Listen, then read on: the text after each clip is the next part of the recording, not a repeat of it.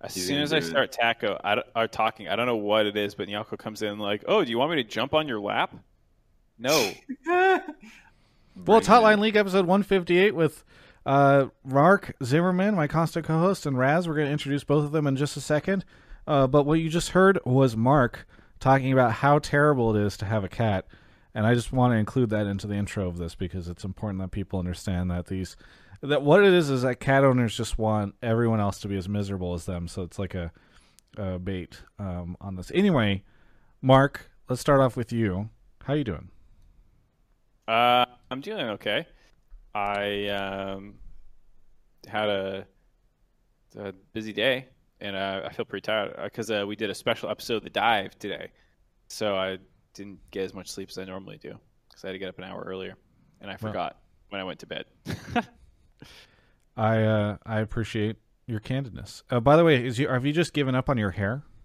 What do you mean? Well, it's a little. Anyway, Raz is here. Raz, how you doing?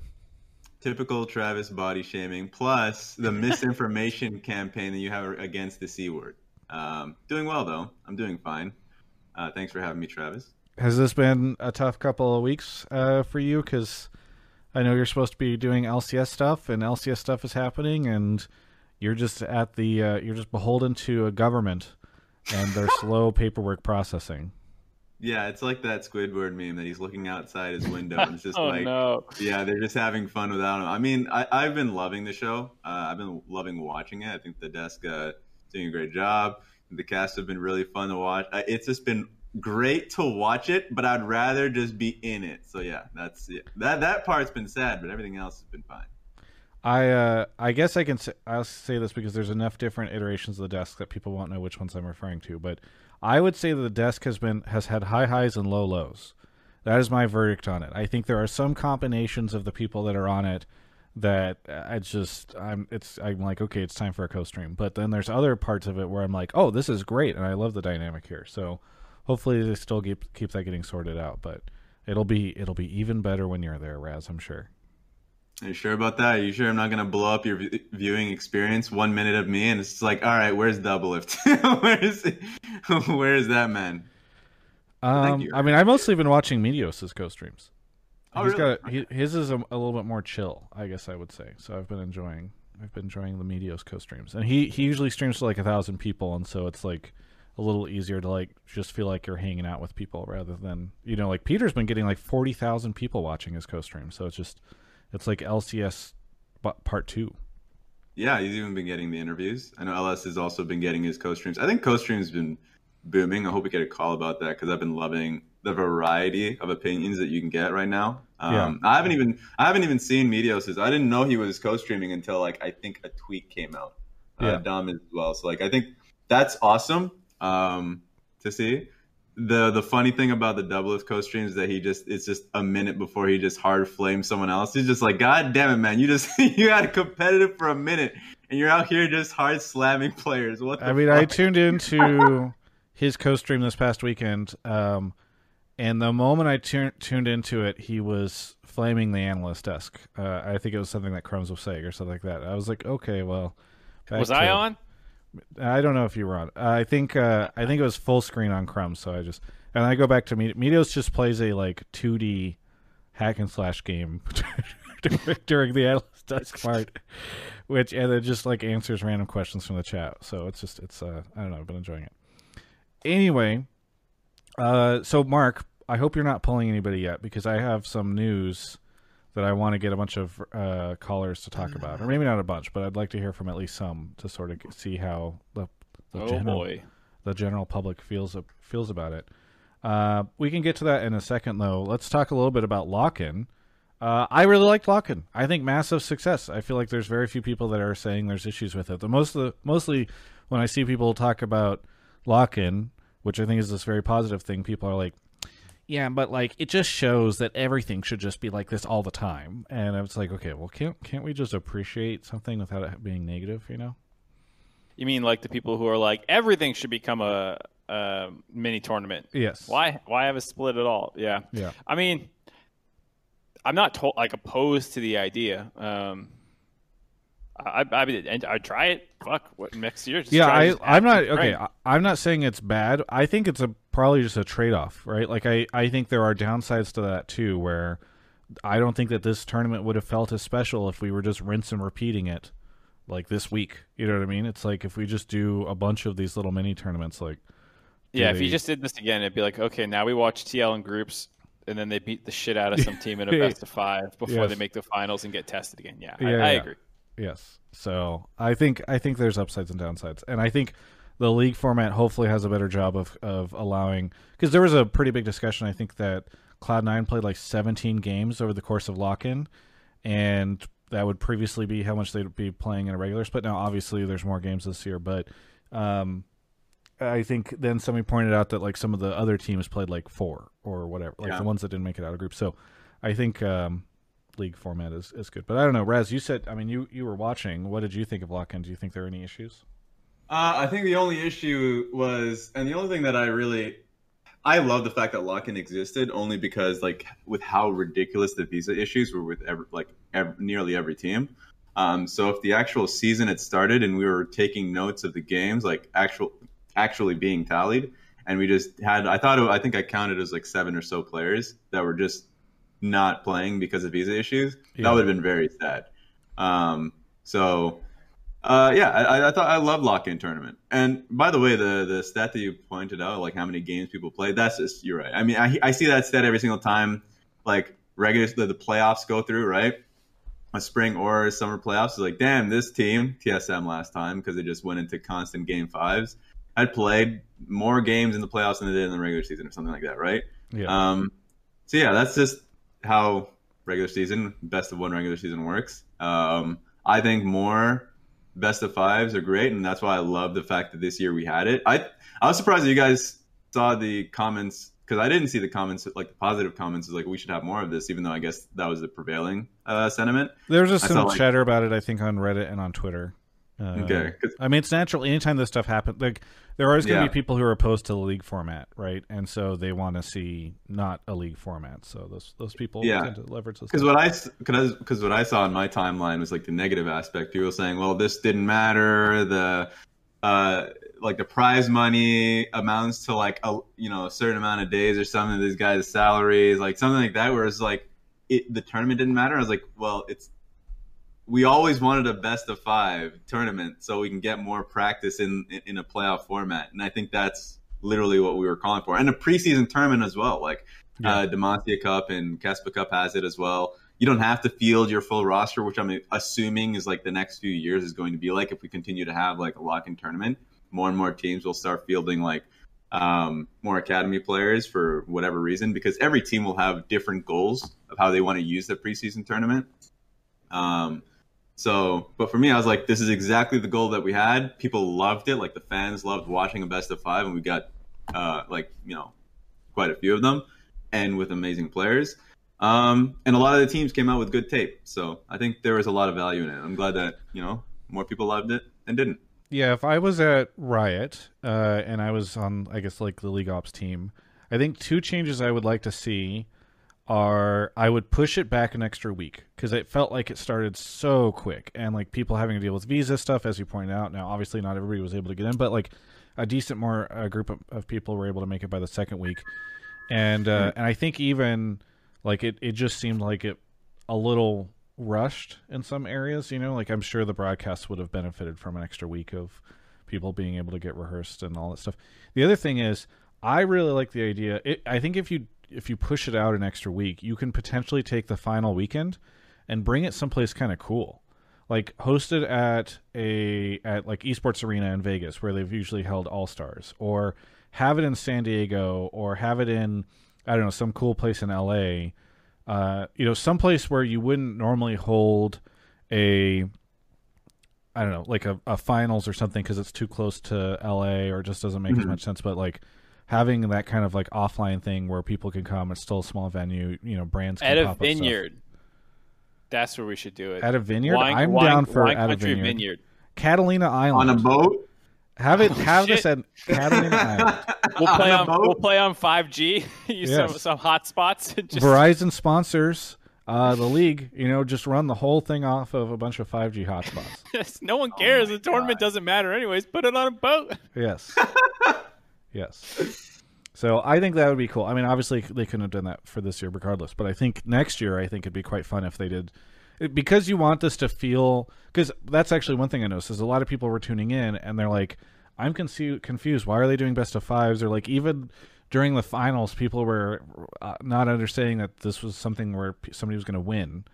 And they were like, is that spring split or whatever? Especially because the lolesports.com website has no games on it right now for LCS going forward. So if you go there right now, it just looks like LCS is done, which is kind of funny. I wish I knew. I would have trolled some people and been like, thanks for watching Spring Split. We'll see you for summer. And in 4 months, it's over. So anyway, but having something that elevates it or makes it feel like it's a little different from the studio, I think would be quite good. So that'd be nice. I like that idea. So anyway, what's the spicy drama, Travis? Just drop okay. it. So we'll get some calls, obviously, about lock-in. Would love to hear people's opinions on it or whatever. All right. So here's the spicy news. And if you think about it, it shouldn't come as too much of a surprise, but I have been informed that some amount, I don't know if it's all of them or some of them, but some of the LCS teams are pushing Riot to remove the import restriction for the LCS. The idea being that you could import as many players as you want. So you could do the full Korean team and all that stuff back in the day. I have reached out to Riot, who essentially declined to comment on this. And for folks, I think part of the reason why beyond the fact that I trust my sources, part of the reason I believe it is because I think it was like Jack and Steve were on a Thorin show towards the end of last year talking about how they didn't like the import restriction rule, or they thought it should be changed or lifted or something. So that is it. So what I'm really curious about is I actually don't know where the community would fall on this. My suspicion is that people will have fairly strong opinions, and there will be obviously a camp in both where they're like, hey, I want the best play, or I think, we're already so much of an import league that we should just be able to do this or whatever. And I want to see LCS win, and whatever, maybe if that's, 5 Koreans all playing together, that's completely fine. I think there are others that are going to be really against it. But I don't know what the percentage is. I don't know if the majority of people would support or be against or whatever. So I'm very curious to hear people's opinions tonight about it. If folks have takes about it, they want to call in or whatever. By the way, I'm not saying that this is a guarantee that this is going to happen, but I do know that this is, or at least I've been told, that this is something that a lot of the owners are pushing for and want Riot to make a change on. So what about the less teams with less cash flow? Do you know what they think? Because you sound like you mentioned a couple of the big dogs are probably for it, but what about? Well, so it's unclear to me. So I think there's some sense from talking to people about it, and this is where I'm kind of speculating a little bit. Like this, I'm not trying to say that these are the exact reasons before somebody quotes this and puts it on Reddit, but I think there's clip some. it and put it on Reddit, by the way, so drive our trash. Right I now. think there's some sense that this might drive prices down on salaries, right? Because theoretically, you don't need to pay, like, especially these players who are, like, Impact is a good example of that, right? Where he is a great player who is a resident, but, like, you want him on your team, but whatever. So perhaps you can pay people less because the supply potentially goes up, right? I mean, for instance, the LCS, and it kind of makes sense if you think about it, because the native North American players would now have to compete against other players from other regions for their spots. They wouldn't necessarily be guaranteed X number per team. And so as supply goes up, demand goes down, which would lower the prices for some of the salaries on these players. I think that's part of the reason. I think other reasons are people think like, hey, we need to win. We're not going to win if we can't import these players. I don't know. But I mean, again, Steve and Jack, I think, talked about this on Thorne's show, so people can go see the reasons they listed. I don't know if there's a variety of different reasons or not, but would be very interesting to see if this ends up changing at some point in time this year or not. I don't know what Riot's going to do. What do you have an instinct on it, Raz? Do you like this idea? Gut reaction? I don't. Mostly because every other region is held to the same kind of rules and restrictions. I know some regions like LPL is much harder, but because getting a green card is harder, things like that. And also, I think it comes down to a trust factor and picking which players you deem is better than domestic talent. I don't have that trust in teams picking a player that they deem is better than North American players that we have in the academy system. I think we made a huge leap actually this year with the amateur system and bringing people up, and I want to see that continue. And I think it would be a bad decision to open the gates and allow for players who I mean, it really does depend on management. Maybe it doesn't mean too much because I'm looking at the rosters right now, and a lot of the rosters don't even hit the 2-player import rule, but I just don't like it. I don't think that it's healthy for North America, bringing for North American talent, and also just in terms of fairness with the other regions. I know people will always use fairness with the other regions, say North America has never done that in international events, but if you start importing players who are not able to make it to LCK teams or LPL teams, it's not like it's going to change. I don't think results would change at all. Yeah, I think there is a portion of the fan base who wouldn't care and just be like, cool, we get better players that I get to watch. But you can watch them right now. If you want to watch the highest tier League of Legends, watch when Dom1 plays, watch when FPX, IG, whoever you like plays. Go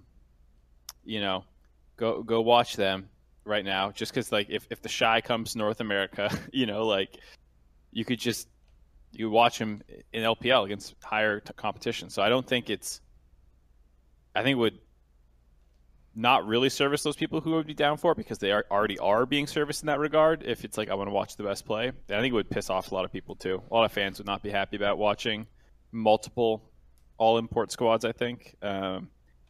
People talk about LMQ, and I think LMQ is remembered pretty fondly in the community. But they were an oddity in that regard. They were the only team that managed to do it. Quantic tried. They busted out. LMQ managed to pull it off. They went to Worlds, and then they disappeared after these changes and stuff. But they were pretty funny.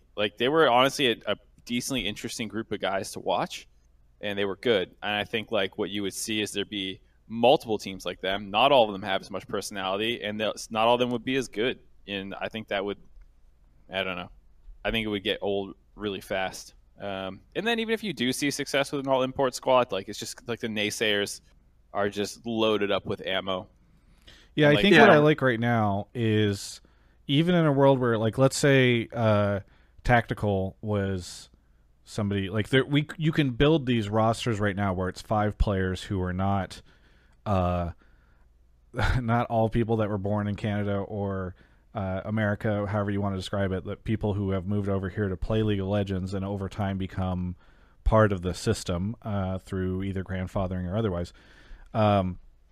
Those that if Cena or if TL won right now, I don't think people would say there'd be some naysayers, but they wouldn't be like, wow, TL won MSI, it doesn't count because. But if next year we just had 5 new players who had never competed in League before, 3 months later they win. Sorry, who never competed in the League right before LCS, who 3 months later go and win an MSI trophy for LCS. I think that would feel very strange. So obviously that's an extreme version of this, but I think that's why there's kind of a slider on the import stuff.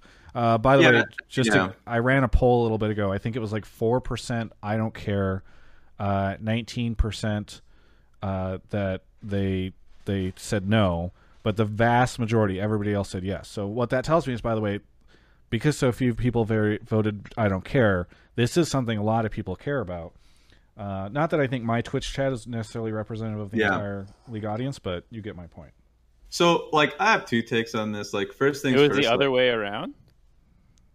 Yeah. Most people voted no, saying that they don't want the restrictions. Sorry if I said Yeah. that backwards. Yeah, you said it that they. Most people do not want the import rule restricted. Okay.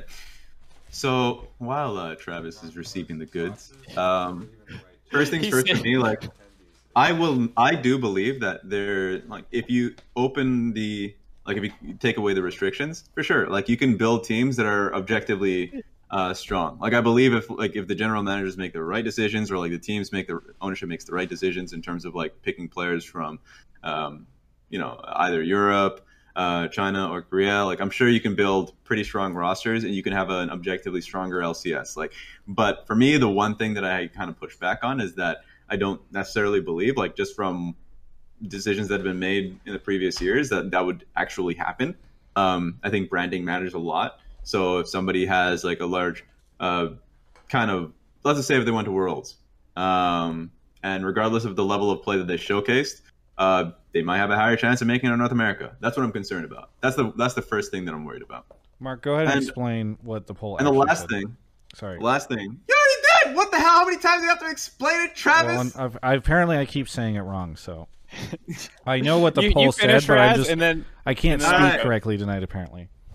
And the last thing is I know that I've always been concerned of like the whole xenophobia of foreigners come in, etc., taking our jobs and all that, and I don't want my opinion to be an echo of that, because that's literally America, by the way, like the land of opportunity. It's a nation of immigrants, so people coming into the country to find a new home and etc. Like that's literally what the country is about. And I know that's a philosophical debate, and that'll go on forever as Travis has blacked himself out as he's blue on his food. But like, so I do want to push back for that. I just do think that it's a gray area. And for me, I think that we have a lot of great players that are coming up in amateur and academy that are at the level. A lot of talents that, ownership would probably end up bringing in. And I also think that the bottom 5 teams don't even hit that 2-player kind of limit. So I just don't feel like it's necessary and that we should do it. Mark, do you want to explain what the poll said? Yeah. First, I want to just echo the point that Raz was saying about like it's not xenophobia. It's more like the community of people. We want to actually be the ones to win, not people who came from Korea and then won for us or something. Like I think there's like we want to do it, and not we as in like NA, but like people who are actually a part of the system. So like, someone like Santorin or Jensen, who are technically NA residents because they declared to be NA residents and have played the vast majority of their careers there. I think for a lot of people, same with Bjergsen and a number of other players, like to them that is an NA player, and it's not because they actually are American. It's because they're part of the LCS scene. So that's why I think I don't see the xenophobic angle of it. I see it more as like people who have gone through the same things. And a final thing, I think we need to get to a point where as I said, fairness, because I know North America is the region that's performing quite poor internationally, but that shouldn't mean we keep pushing to like allow special, rights to the LCS. If we're making it so the limit's broken in LCS, it has to be broken everywhere. like the LPL, the LCK, Europe. At that point, they should be allowed to have any player come in and play within their teams without restriction. So that's what I'm more so referring to. I think that if LCS is going to do it, and this is all speculation and it's all based off of Travis sources, and Travis has pretty trustworthy sources. Then I just don't think it should be a North American specific thing. All right, and then here's my clearing up what Travis was trying to say. Twitch chat is pro import rules. Yes. They want import restrictions. Travis, you kept saying that they don't want restrictions. Yeah, and I was were double like, no. negativing a ton. I Yeah, you were apologize. double.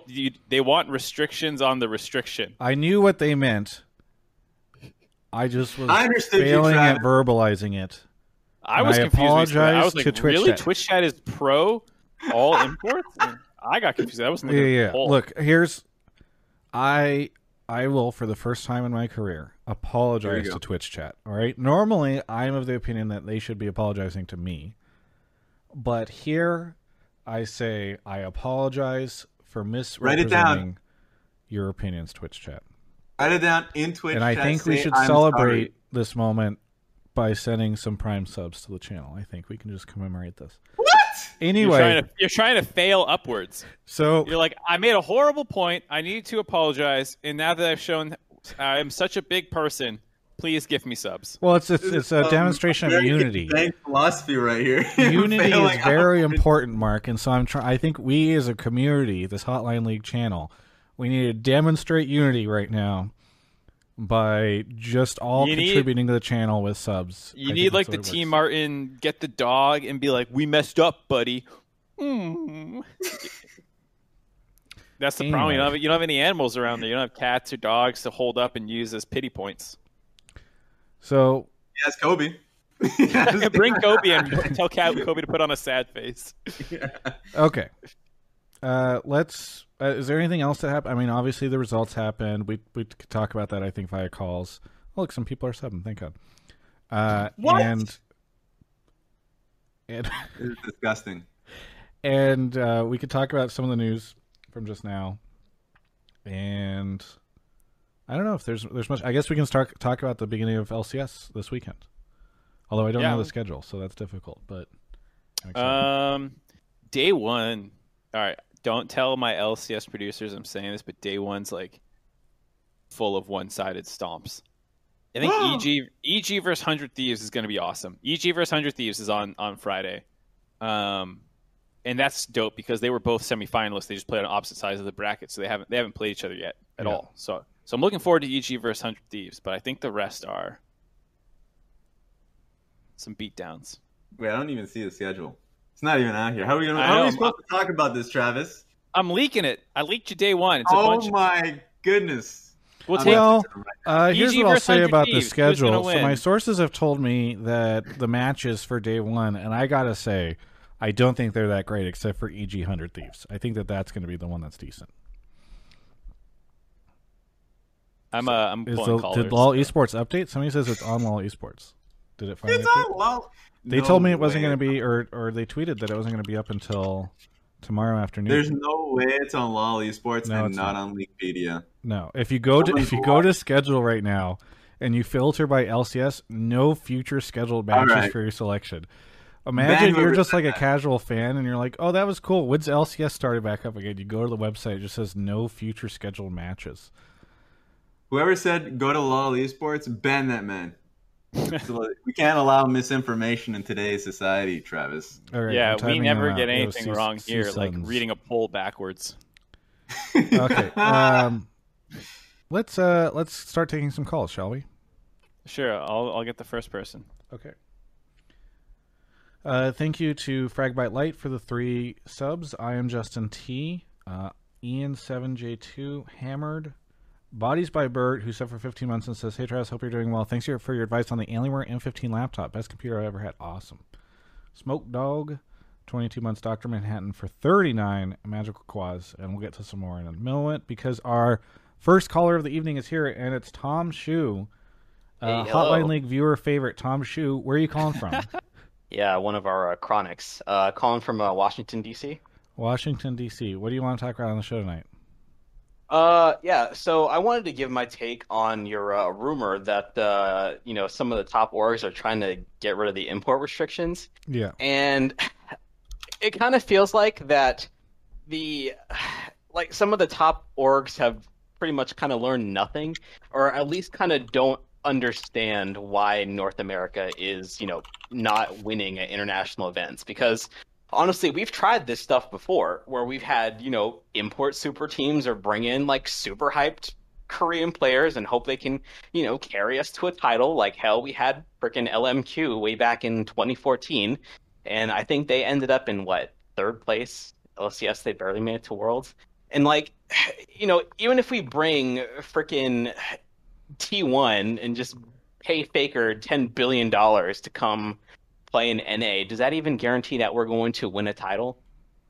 Yeah, probably not. Exactly. Like even if you bring Damwon, that's not gonna win you a title. And I don't think the top teams or the top organizations don't understand why regions like Korea and China and Europe are actually successful. And it's because they actually take the time to invest in their regions. Honestly, it's like freaking making a retirement account. You have to like put in money all the time and you eventually reap that benefit when you're old. It's just Or like, you just go all in on GME. yeah, or you go on all in GME and lose everything, This which is is what they're going to do right now with well, you're not making too many friends. All right, all right, paper hands. yeah, don't worry. I learned my lesson during the first freaking the COVID crash, like when the markets tanked because of All right. Well, we don't need your financial story. I apologize, Tom. But okay, yeah, it's a long story, but anyway, but like I said, they are good because they have invested into their region over many many years. I mean, I think there's a lot of reasons those regions are better than us. Not all of them because they've just invested. So I don't think. Right now, if we just removed every player we've imported and then just started focusing on North American talent, I still don't think that would, like, within 2 or 3 or 4 years, suddenly get us an MSI win or a Worlds win. We'd be pretty bad. We'd suck, guys. You telling Core JJ guys? Like, all right. That's okay.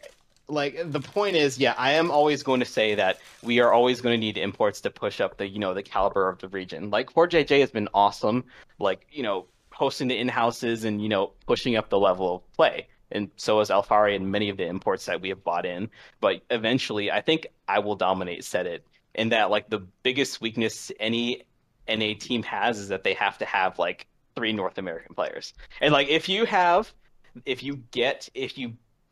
invest in your North American talent, you are eventually going to have like non-imported players that are on the same level of those imported players, right? And that is how we're actually going to win, by having great NA talent on top of our great imports. And like to do that, we are actually going to have to invest in our talent long term. And this is something that's going to have to take place over years. Like I remember when frickin' the LEC kind of like exiled a lot of their imports. Like I think this was 2018, and Yeah. they were pretty garbage for like a year. And now look at them. Look. Like they've been to Worlds Finals I think twice.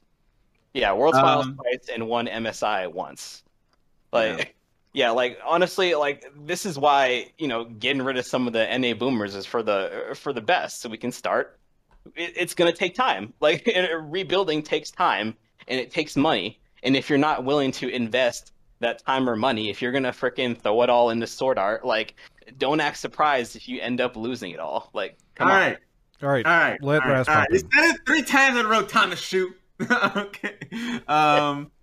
So I think I know this talk is being you brought up again just because of the kind of like the what Travis talked about already. But it's something we're already doing. Like, I actually think that the process is already in motion. So I wouldn't be concerned about LCS kind of going back to basically, older talent or whatever that would may be, stagnating, whatever that would look like for each organization and what they've done in the past. But like this last split, Tactical coming in was already a great thing for Team Liquid. This year, the amount of young players that are in the LCS right now. And by the way, it will look bad for a few weeks. Like that's just the nature of it when you bring in, more inexperienced players. And we should look at. Exactly, and we are. I think that's literally what's happening. So I'm not too sure what that would look like if we just open the gate. Open the gate's probably too ridiculous. Like, if you just take the restriction away. But I think with the process that's already happening right now, with amateur teams being linked into the academy scene and all that being linked into the LCS side, I'm pretty confident with how development has gone. Personally, this is just a gripe that I have, that every single time there's a discussion that's happening within the domestic split in LCS, instantly people start talking about internationals. And I hate that conversation because we literally don't know what it will look like until the international event happens itself. Like, I think it's a great challenge to say, well, are the teams themselves improving year to year and making like actual progress. And I would say that we are. I think C9 and Team Liquid made amazing progress in the off season. And I think 100, I mean, a lot of, 100 Thieves and all that. So I would say that the organizations are getting better and not weaker. So that's why I would bring a more positive light to it instead of like thinking that it's getting worse with the LCS.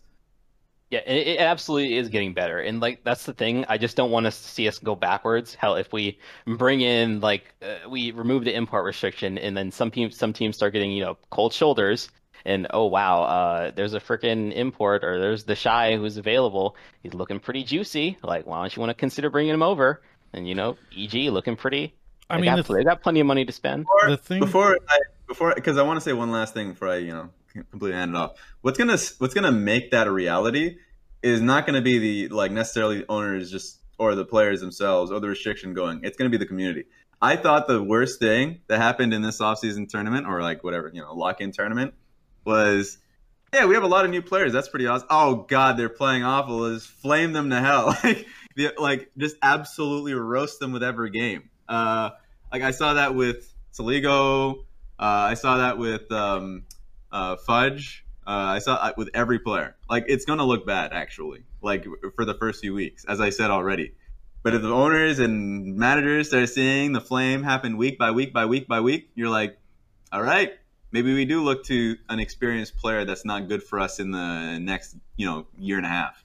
Yeah, it is very surprising to me whenever we have a player who's entered the LCS for the first time on a development team, and you have a lot of people crying out, not just fans, by the way, being like, "Oh my God, I can't believe how terrible this person is." It's like, okay, well, I think it's fair for us to expect perhaps this person will not win their lane most of the time against veterans. Anyway, one of the things that's weird to me about this push to change to lift the import rules, we are right now making very large pivots as a league and as a region to try to spur local development. And we've extended out past academy into the amateur side. We've changed the way academy works. Teams are starting to invest in deepening their coaching staff and all this stuff. And so it feels very odd to me because I think this feels like a push to go in the opposite direction, right? Because why will you go out and invest a ton to try to make a 16-year-old kid right now in high school the next great North American player if you're just going to swap them out for somebody else? You could potentially call it trickle-down skill or trickle-down training, just bring in a bunch of really talented people at the top and hope by playing against them in solo queue and things, the other people level up, versus, say, taking that money and investing it into the actual system that is the collegiate high school. Or bring Reaganomics into the LCS. Love it. Yeah, something's trickling down all right. Listen, what we need is tax cuts for imports, and then at that point in time, their skill will start to trickle down, and suddenly the 16-year-old at high school will become way better at this League of Legends. I mean, game. the thing so trickle down Elonomics says. Yeah, I was trying to think of I couldn't think of a funny enough term for it.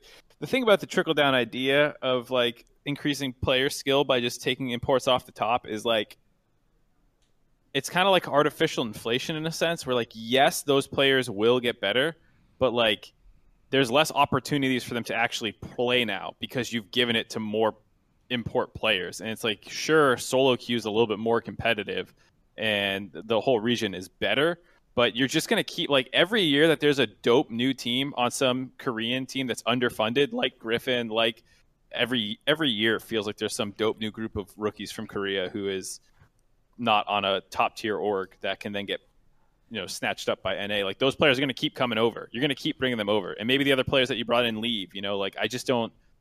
I don't see that as a better long-term fix than actually addressing the problems that NA has. I mean, if you were a player last year and you liked being a mid laner and you're in North America and you're looking at the LCS, how incentivized are you to be like, hey, there's a spot for me there? You know what I mean? Like, I could just keep playing mid and get really good, and then eventually, like, go pro as a mid laner in North America. It's just, I mean, Shady, who's a support, was a mid laner, and then during that time when mid was 9 out of 10 import slots in Pobelter, he swapped. He said, "Fuck trying to get mid. I'm going support." And now, like that, the number of pros actually did that. It's not just a theory that happened. yeah. I mean, they'd rather watch you watch Froggen or Phoenix run it down for the 100th time and pick up a new guy. It's a struggle. I also just like I have a hard time feeling as though teams will feel as incentivized to invest as deep into development if they feel like instead of having to pull from North American amateur and academy, they can pull from Korea or Europe or China. So I don't know. Either way, thanks so much, Tom Shu, for the call. Any shout-outs, anything you want to say before we move on to the next caller? Yeah, so this is where I'd normally, start making my plug for like Yasui and LCS. But, I had a little bit of time to think about it, and watching Sligo play, it's kind of asking him or calling for Sligo to get subbed out this early in the season would really just feel bad, because I would really hate for, Sligo to get Yasui'd by Yasui, So- I think he at least deserves a fair chance, a full split, because I do think he can be really good.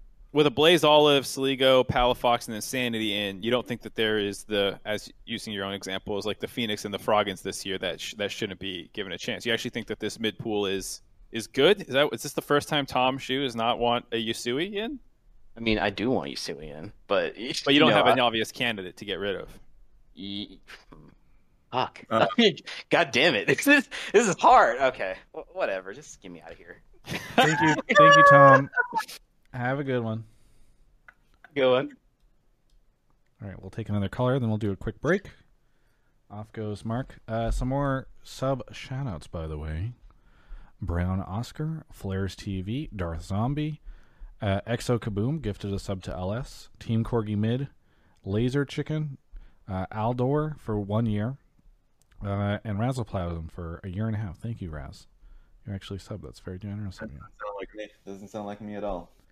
Fez is here. Fez, where are you calling from?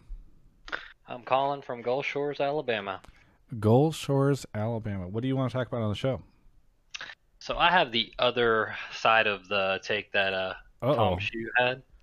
So I think the notion that importing like a full team of imports is bad or just stupid it is really, really stupid to even think that it is a bad thing, because there's tons of other sports that don't have any kind of restrictions and they have plenty of local talent that comes through.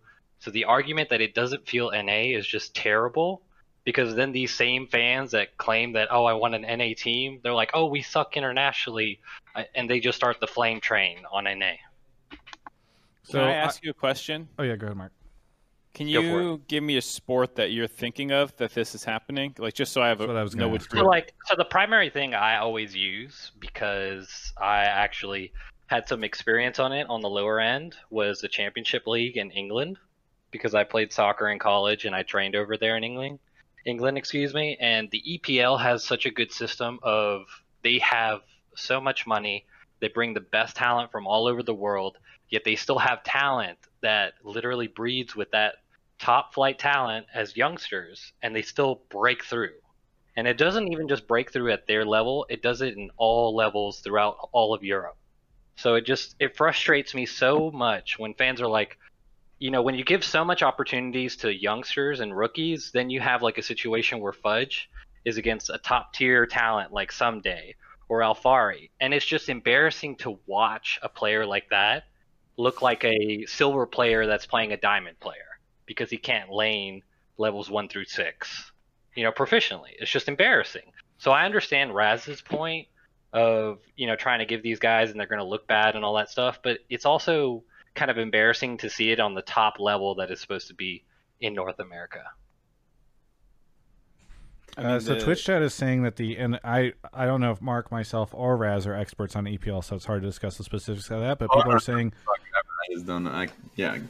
Go for it. People are saying the EPL literally has a British quota. Is this true, or have you heard of this? Well, I think the lower end teams do, if I'm correct, and it has changed over the years because there are probably some real hardcore like championship level teams that, championship league teams that know about that. But they have had restrictions as far as quotas for British players. But I mean, those they never have a problem with that because no teams really get fined by it except maybe, like I think a Manchester City usually gets fined by it because they always break the rules. But I mean, that's practically it. All right. Twitch chat says all of them have rules. Problematic issue. Yeah, the problem is I think that this is All of them have issues. Okay. Yeah. So I'll just go to probably the best example of it, which is probably like the NBA, right? NBA has a lot of foreign talent right now coming in.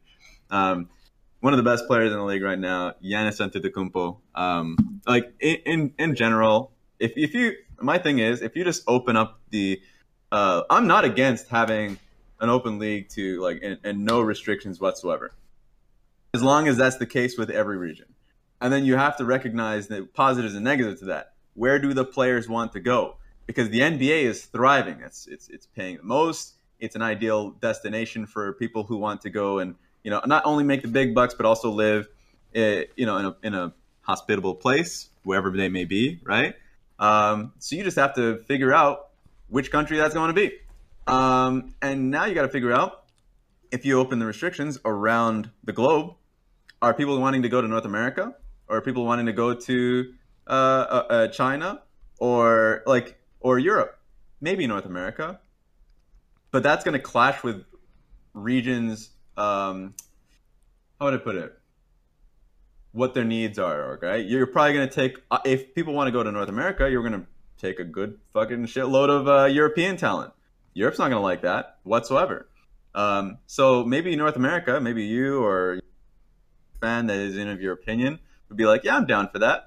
You're going to be outnumbered by quite a bit. So I think just from that basis, from that viewpoint, I would be against it. So that'd be my take. I mean, here's a question for you, Fez. Do you think, like, let's say what is it, EPL? Is that what it's called? Yeah. European Pro League? Is that anyway, whatever. Let's say one of these soccer teams from Europe, they announced tomorrow that they were going to have 25 players who had never competed in the league before, all from a different region outside of Europe, all come and form like a team. I get the feeling that would not be popular among fans. Maybe I'm wrong. So I agree with you. I agree with you with that, and that usually never happens because the only teams that actually bring in that much international talent are usually the top level teams. But then they have their bottom teams, which are not even bottom feeder teams. They are actually competitive with a ton of local talent, and that's the only thing my argument with this is I don't even think if the restriction was lifted, I don't think there would be a team in the LCS, save one or two, that would fully import. But there would still be tons of bottom teams that would still try to sell that we're local talent, and they would have tons of fans because of it. So I just think this citation needed for this conversation a little bit, right? I think because that's, go ahead. That's where I'm landing on this. Is like, if we're going to use a real world example, I'm fine with that. I actually love to look at a real case study for this, but pretty much every league in the world where there's a large amount of importing, at least like the popular ones that we're talking about, that league is like the premier version of that league. Like the NBA is siphoning talent into it because it's the best region, like best spot in the world to play, and these players are getting an opportunity. Same with like the MLB. It's like, I just looked it up. There's 28% from 2019 data, 28.5% of the players, 251 of the 882. Like MLB is the biggest league in the world. So that's where there's a lot of like the importing is fine there because we're already like, you don't need to preserve spots for American talent because we're already the top of it. So like, is there a case that we can look at where the region that's doing the importing is actually not the leader in the world? Like there's Turkish leagues that will get like some pro players from NBA excuse me, like, and stuff like that. Like I know some Turkish leagues have imported like Brandon Jennings for a little bit when he didn't want to go to, I think it was Turkey. I forget where he went exactly. Maybe it was Spain. I don't fucking know. But like Brandon Jennings went there for a little bit out of high school. But like I can't think of a league that has the money like we do to take from the other premier leagues in the world and then bring it over. China brings people over, like, but those are usually like kind of washed pros going there at that point. You know, like Stefan Marbury or whatever played and was like dominating China for like the last like 5 years of his career, whatever the fuck he was doing. You know, like that happens, but it's not like China just suddenly bought Michael Jordan or like could ever get LeBron or anything like that, right? You know, like that's why none of these examples work, because like there is a possibility that, you know, you could get a Damwon. Theoretically, you could get a Damwon if you lifted this restriction. It was just like boom. We just took like, perks. Yeah, people say the MLS, but we're not like, as far as I'm aware, the MLS does not have the money to go get people in their prime. Actually, like we got David Beckham when he had half a leg, right, or something like. Yeah, that's true. Like we did not get prime David Beckham. But the MLS also had a lot of salary caps, which they couldn't compete with the rest of the world when it came to salaries in general, which is not a problem at all. Yeah, for sure. I'm just trying to find like what is an actual real world case study where we're taking a league that's probably the third or fourth best league of this sport in the world, but has the money to compete against the biggest in the world, and thus is bringing in their prime talent in their prime. I don't know of one. Maybe there exists one, but I don't know. The only corollary is kind of like something where it's happening within the league, like the Yankees or whatever, acquiring a bunch of great players and people getting pissed off about that and that type of thing. But I can't think of anything that's across regions, though I'm not a huge international sports fan. Sure, there's like cricket or something in some country where all the best I'm sure there is, but like I don't know it and I can't then compare it. But like all these examples, I'm like, no, that one doesn't really work because like the NBA is actually the biggest league in the world, and like I don't know the EPL situation, but it sounds like they have restrictions for English players. So like, you know. But I mean, in my honest opinion, I think the import rule being lifted completely would be okay, but I still think that it should be more than 2, in my opinion. Maybe even just 3, but no more than 2 from the same region. I'm not sure. Well, that would just be an adjustment of the import rule, right? Correct, in my opinion. Yeah. All right. Once again, I do think that things like these, plus like I know that things like these will be like in discussion alongside like salary cap. We can't just do it for one region. I think it'd be absurd to just do it for one region. If you're going to do it, you're going to have to do it with all regions. And my concern would just be like, you're just taking talent. It's already an issue right now where there are talent being taken from Europe pretty consistently, and we only have the 2 player limitation. So if you just open the gates, you know, you'll have a lot more players from Europe being taken. I know European fans wouldn't be happy. I know right now the conversation. I know right now like conversations from the North American perspective, but certainly European teams would hate that shit. Okay, I do have one, and this is a joke, everyone. Okay, so please don't bring this up on Reddit 6 months from now and talk about how I'm a horrible person. But just imagine how salty LEC fans would be if Steve just bought G2. Like, he just brings over all 5 players to North America and is like, this is the new Team Liquid roster. Oh, man. There we have it. You know what? This is sounding like a good idea. I changed my mind. I'm on board with this. Lift the restrictions. Let Steve's money flow. I am ready. And you know what? Carlos would probably be fine with that too. If he can get a cool 20 mil for all of his players, he'd be down. You know, this is a win-win for everybody. I'm on board. Thank you so much, Fez, for changing my mind. And is there anything you want to say before we take a quick break? No, just thank you guys for having me on. Yeah, thank you so much for the call. All right. Speaking of an award-winning brand like Team Liquid would be if they bought G2, let's talk a little bit about Alienware, our sponsors. They've won some awards. They've won some recently even. They make some amazing products. You can go check them out at alienware.com/Travis. I believe the new code is Travis10off.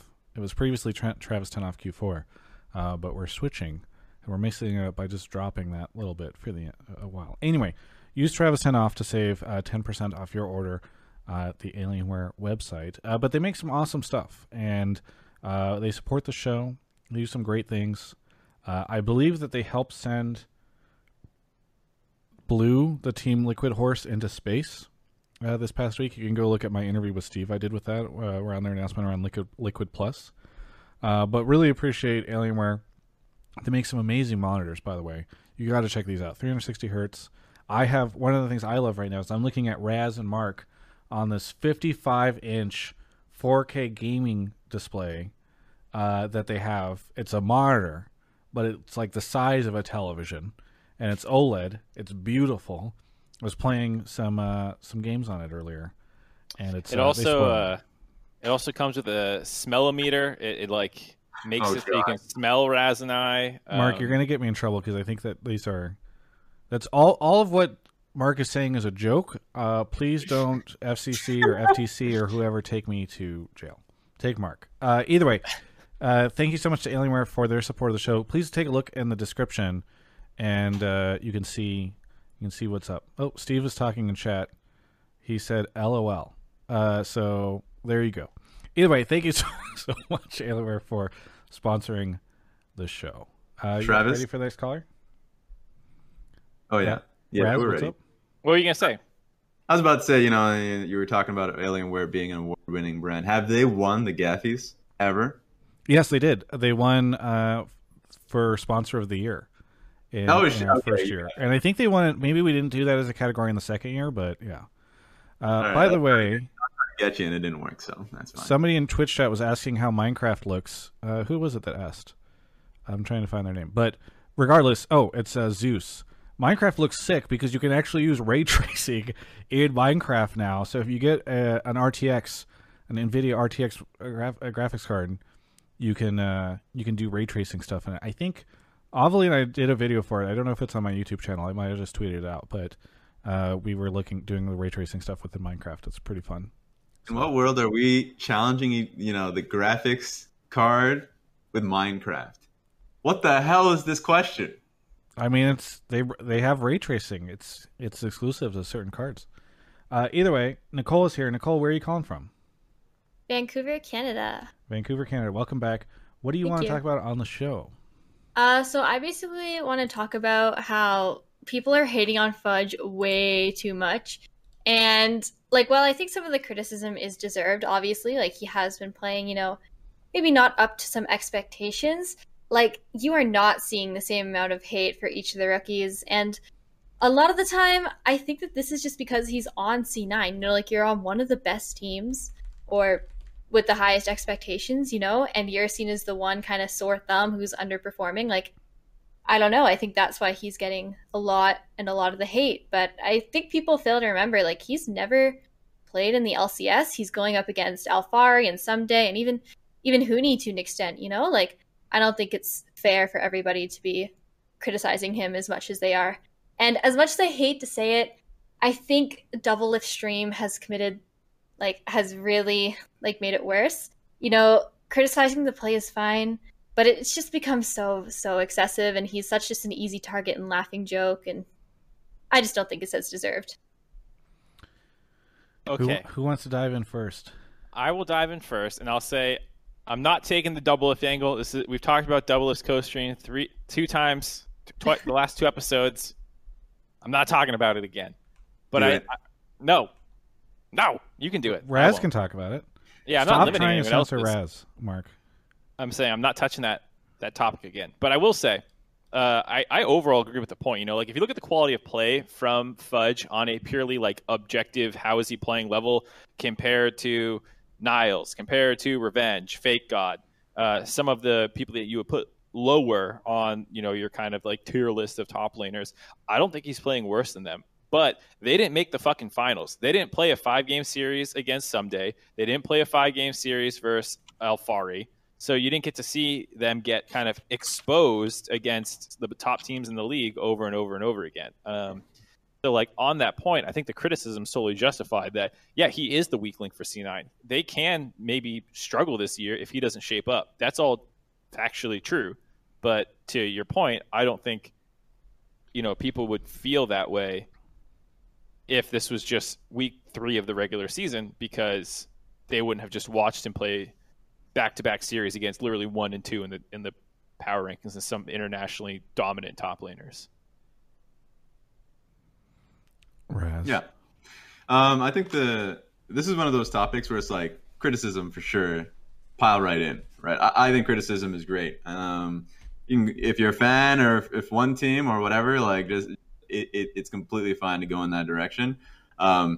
Obviously, the flame is the one that I'm talking about, and the expectation is something that I want to nail down. So like some of the random shit that I've been seeing on Reddit and social media, it's like, okay, well, what are you expecting? And also, it's not real criticism. You're just, it is just a circle jerk at some point. So like that's one thing that I don't like, because that's just a trend that always happens, is that North American fans are like, where are the young talent guys? Where are the new players? Bring them in, owners and general managers. Oh, this is your new player? Get him the fuck out, owners and general managers. But every day I will spam his timeline. I will spam you. I will tell you to get him the fuck out until it happens. But now why do I have an old player? It's just it's ridiculous. So criticism is great. It's just the constant shit that you hear every fucking time. On the double it point, I mean, I love entertaining streams, and if people are entertained by that, then fine. It's just that, I would agree with the excessive shit, but I've also been a suspect in loving that and tuning in for that. So I'm not gonna go too far into that. But yeah, just the community points what I'm going for. What accent was that, by the way, Raz? It was kind of like an English, posh, kind of lordly. Somewhere there, and then I meshed everything because I'm awful at accents. It's Reddit. It started there, and they just started traveling somewhere else. I didn't know where. Yeah, it starts in a great spot, and then I just take inspiration from everywhere. I've seen some people. Raz, earlier I said, Raz, we hear your keyboard. Can you mute Discord? Oh, God. And he said, all hey. right. And then he says his speech and then starts typing in the Twitch chat again. I'm sorry, podcast listeners. I'm sorry when you're out, you're in a dark room, you're just trying to zone out and listen to the podcast, and you've got Raz's cherries coming through. Anyway,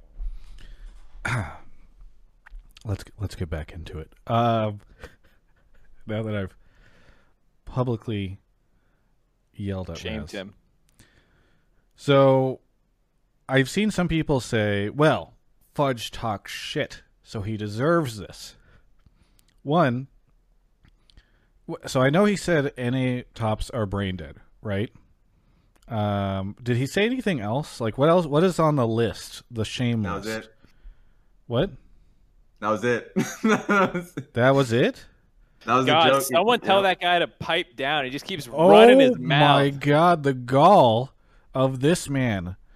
I can't believe he would say something like that. Hold on, Papa Smithy chiming in from Twitch chat. He had a lot of different smack talks, apparently. Okay, we are uninformed. all right. My voice correct. He says he had other talk shits, but I don't see okay, let's put it this way. If he said a lot of other things, the people in Twitch chat that are saying he trash talked evidently did not hear them, because nobody's able to say what he said. So anyway, here's what I think.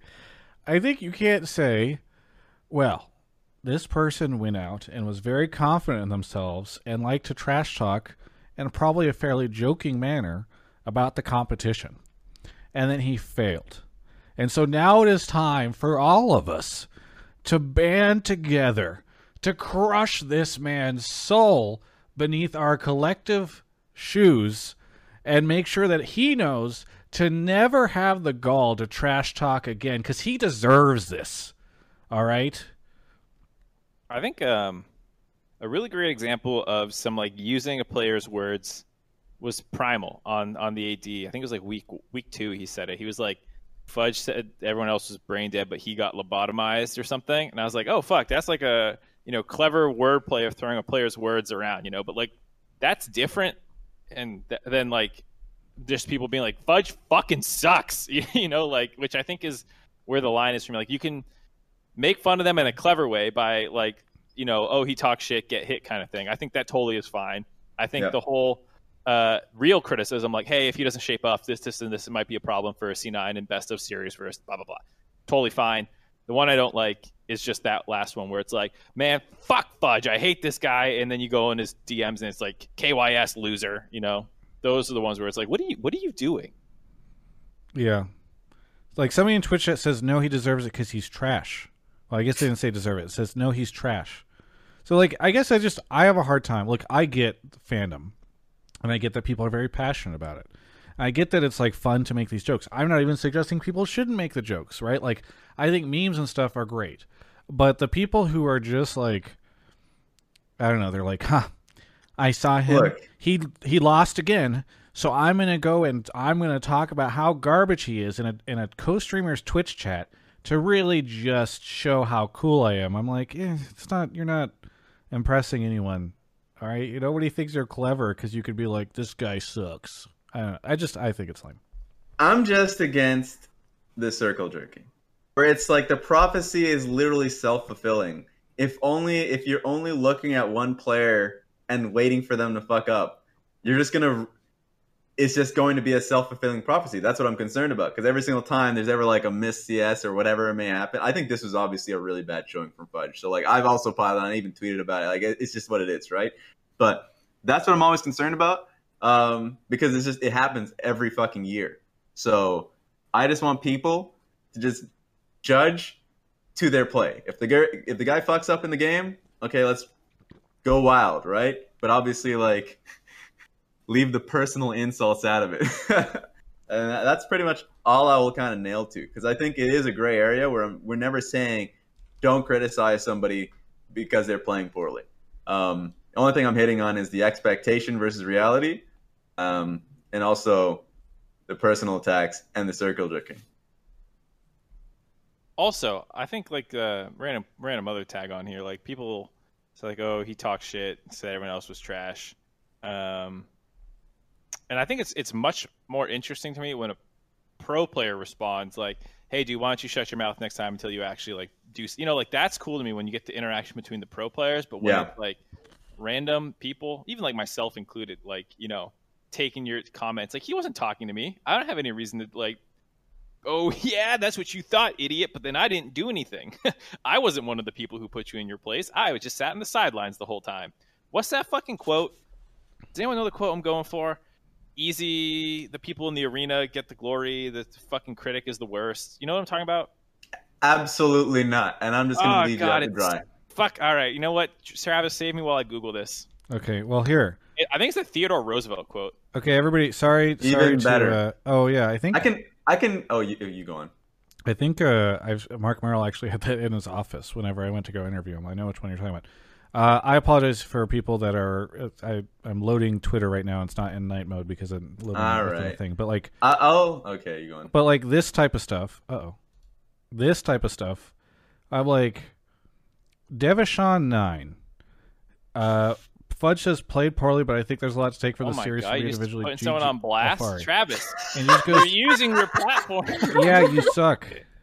I have no pity for. Oh my God. I have no pity for the type of person who feels like they can just publicly tweet at somebody and then but also be anonymous, right? Like you're like sometimes people will be like other influencers or players or something like that will screenshot like a terrible message they got, but then they'll like censor the name of the person, and I'm like. Mm-hmm. Why are you providing cover for this person? Like they're trying to like anonymously attack you, and then you're just letting them stay anonymous. I don't know. I think it's so weird. But like there's stuff like that where it's just retweet life. I think it's so weird where people are just like, here, I'm just gonna tweet at somebody and tell them they suck. It's whatever. It's not. I want to go further on the point about people just taking smack talk to the next level and just like beating it with a dead horse. That's not how that goes. Yeah, be pretty fucking strong to be swinging a dead horse around. Beat that mother lover with a dead horse. Also, I remember when Perks came out and said he was going to go deathless in the tournament. Obviously a joke, but that's just Perks' thing. He does that throughout the entirety of LEC, and people love the banter. He does it day one LCS. Every day he dies, guys like, what is this? Like, just absolutely shit talking him every fucking day. Can we not just enjoy the shit talk? Obviously, when it's a joke, or if it's just, even if it's just, in Fudge's case, completely wrong. Might have been like 20% joke, but 80% what he really believes, and he gets smacked. And then we're like, all right, guys, let's just fucking pile in. I don't know. I think let's deal with that a little better. I think it reminds me, Raz, of what you were saying before, where it becomes a self-fulfilling prophecy, where it's like, wow, we really feel like LCS players are boring. They just give such generic answers in interviews, and like, no, Raz, don't get distracted here. I'm trying to have a conversation with you. They give such boring answers in interviews and all this stuff, and then somebody's like, aha, bold statement, and then they flop, and everybody's like, don't ever fucking open your mouth again. Don't say anything like that. Anyway, we're going around in circles. I apologize for the people that are listening to this. Nicole, what do you think of everything we've said here? Sorry. I agree with Mark, and like I like the kind of banter, funny, like I don't know, like jokey about how Fudge is bad, or maybe if you're criticizing his play, I think that's okay. But I think, like you guys mentioned, the harassment and the just like one person Doublelift says Fudge is bad, and just everyone kind of starts saying it, and it turns into like this, everyone has to say Fudge is bad, and I don't know. I feel really bad for him too. Like, it's your first weekend in LCS. You're playing against a lot of the best top laners, like, in the region. You already know you're probably going to be the worst player on your team. So if your team doesn't meet your expectations, which are already exponentially high because you have Perkz on your team, you're probably going to be blamed. He did have a poor performance, but like, I don't know. Are people talking about how Perkz and Blabber maybe aren't doing amazing in some of these games either? They are, but you just see so much on Fudge. And I feel bad for the guy. Like, if he's reading all these things, like, how motivating is that? You've played 10 games, or I don't know how many games. A lot of 17. games. 17 games. And, like, this is what the community says. Like, you don't get a second chance. It's literally your first 3 weeks, So I just hope people are a little nicer, No, I appreciate it. I think the one quick thing I want to say is Team Hezi in the chat says, LOL, who gives a fuck? It's part of every community. It's not unique to esports. Status quo is never a good excuse to continue something.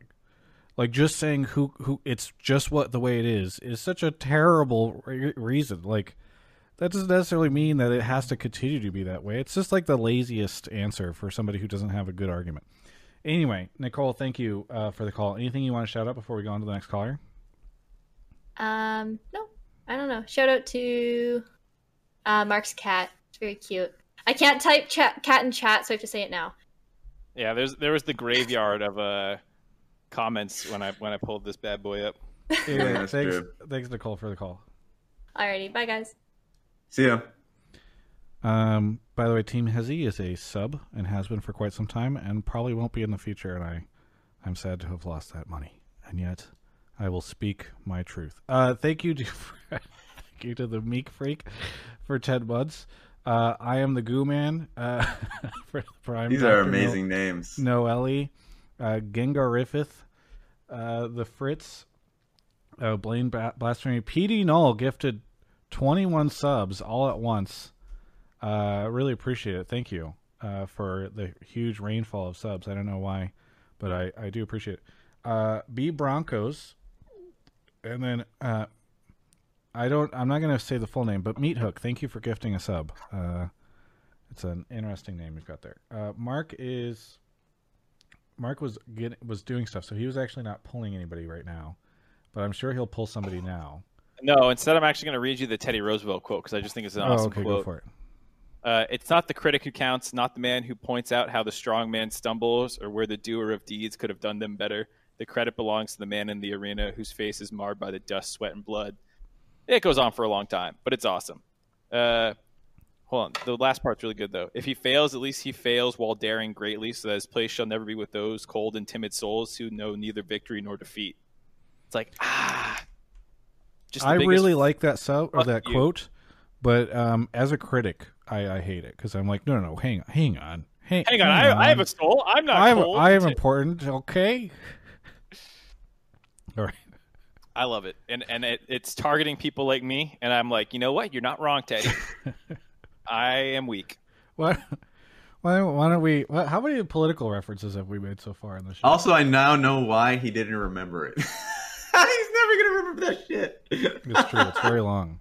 By the way, we somehow finished the it's a bit scam much. train during all of that. So thank you. I don't know how we got a scam train to level 5. I guess it was PD Null gifting so many subs, but thank you, Xkyella. Thank you as well for the sub, and for the call just now. Golden KS is here. Golden, where are you calling from? Calling from Seattle, Washington. Seattle, Washington. Are you on your phone? No, I'm on my headphones and laptop. Okay. Well, what do you want to talk about on the show? I wanted to take another look at the Fudge situation and have a kind of other side of the story. Fudge is not a rookie. He's been to Worlds, has a lot of experience, and did not do well in the last couple of series. And obviously, he was competing against the best, but I don't think that's a good enough excuse.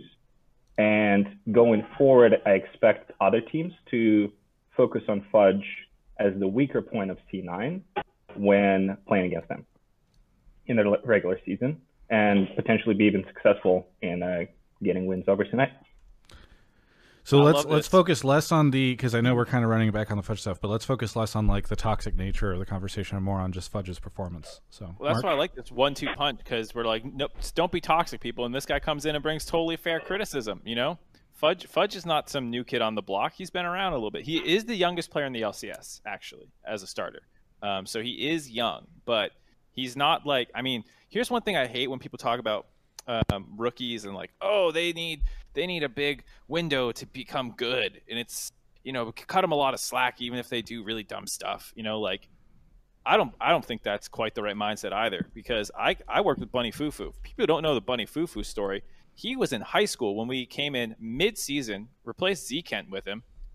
He was still in high school at the time. He would come up, he would do high school during the week, scrim with us on like less time, and then come up during the weekend to play with us, and then he would go back home during the week. And you know what? He came in, revitalized Curse in spring.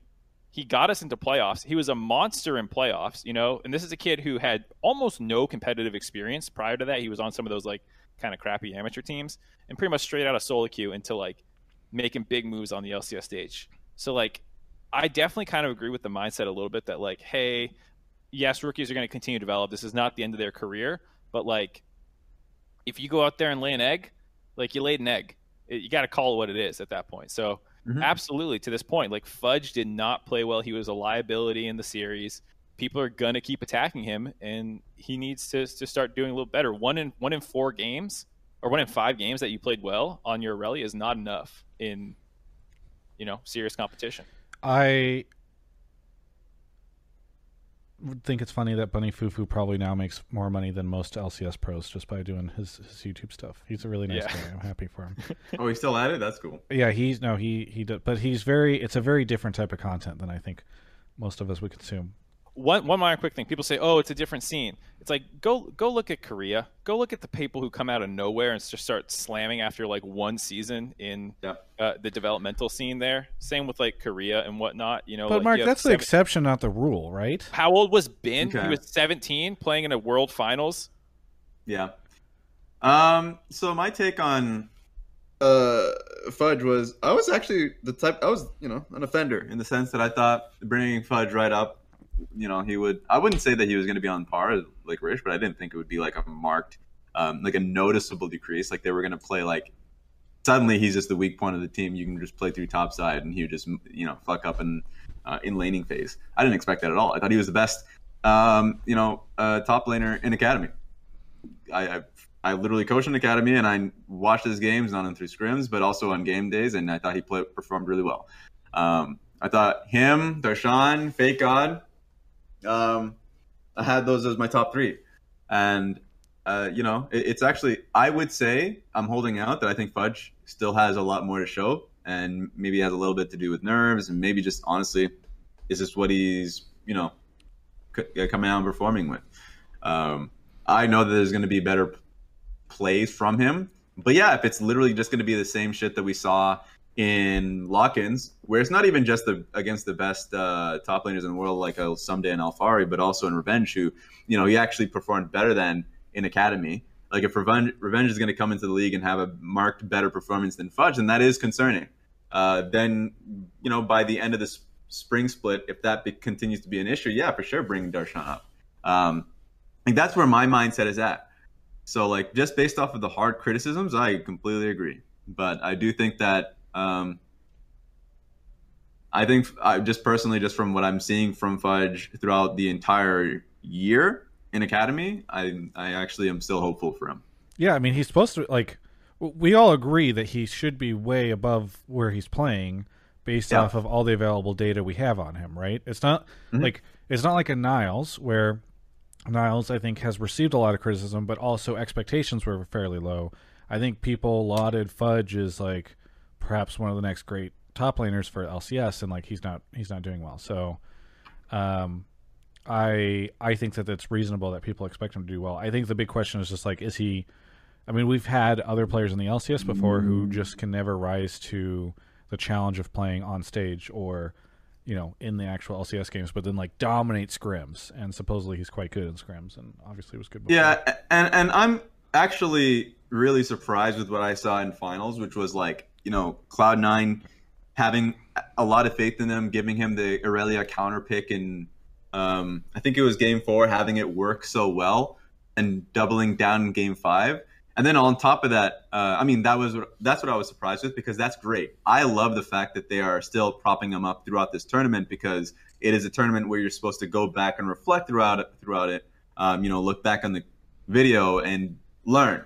You don't want to just come out with a strong conclusion of what your team identity is and what your problems are that you can't, quote unquote, fix before the, split even starts. So, and also on top of that, what I love is the fact that they just came out on force and just like supported the man on social media. Like, I was concerned that you would just see silence from the players, but I didn't see that. I saw them backing Fudge up. So I think he's in an environment that is going to support him, and it's just on Fudge to be, to kind of catch up. That's what it is. Let me ask you both questions as coaches. Oh, Mark, did you have something you want to say? No, I do, but no. Okay, really quickly, I was going to say, let me ask you both this. If you are Cloud9, how worried should you be? Because in one sense, look, it was a throwaway tournament and everything is fine. Under last year, where Spring Split literally didn't matter, it kind of doesn't matter. You just go to these games and you just got like this whole split. But now we're going to end up in a situation where starting this coming week, assuming LCS is being played, because I didn't see it on lollysports.com, but he will start playing matches that count towards like Worlds qualification, essentially. So I don't know. What do you guys think? I'm not too concerned about the importance of regular season matches right now, considering if 4 summer top 8 teams make Worlds, or not make Worlds, make playoffs. So like I don't think you need to worry about it at that level at all. I think you can start to worry like, hey, will he be there by the end of summer? I think there's no world that C9 misses playoffs. So like I don't think that part needs to worry. Like if you're dropping games in February. But sorry, do you mean end of summer, end of spring? I'm saying summer is 8 teams, top 8 teams. Yeah. You're saying is he going to be there on the team when that happens? Right. I'm saying will he be ready? That's the concern. Gotcha. Not losing games in February because he's not playing well right now. Mm-hmm. So that's where I think C9 fans could be a little bit concerned. But I think I totally like Braz's point about he has the ecosystem and the trust of the team, it sounds like, to improve. I think I agree about giving him Aurelia in Game 5 again. Like, you pick this player to play aggressive and stuff. Give him that opportunity. That's something that even, when it was led by Reaper and stuff, like he was really good about when they brought in new players, like give them their comfort and play around them. When Licorice started, I actually had a criticism of Licorice when he started, despite being incredible, which was that it was topside carry meta. He played topside carry, and C9 played around him nonstop because they wanted him to play this style. And through the first half of the split, him and Echo Fox with Huni dominated. And everyone was like, oh my god, Licorice is so incredible and so good. Meta changes, it goes to a totally different play style that like Ornn is broken, everyone needs to play Ornn and a couple other like tanks and stuff. And C9 dropped pretty heavily in that spring.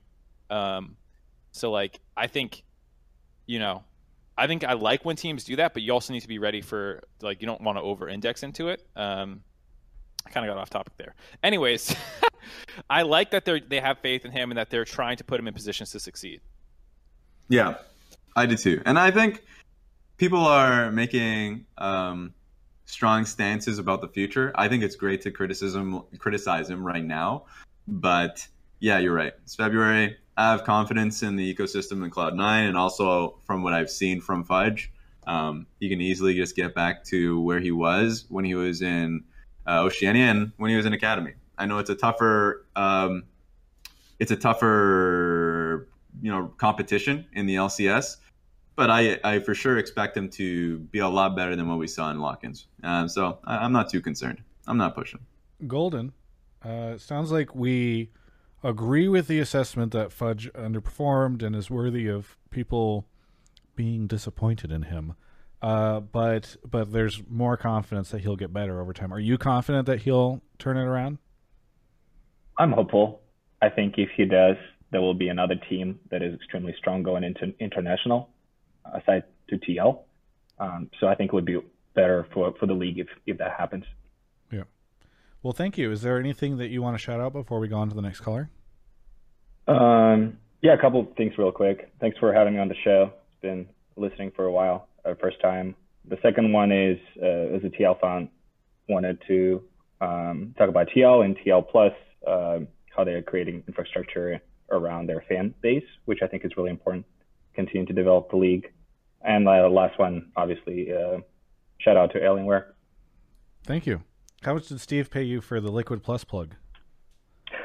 Do you get points in Liquid Plus for as a caller calling in and promoting it? No payment needed. As an MBA student, I can see how he's trying to grow the league into something more, and I really appreciate it. Very good. Well, hey, thank you so much for the call.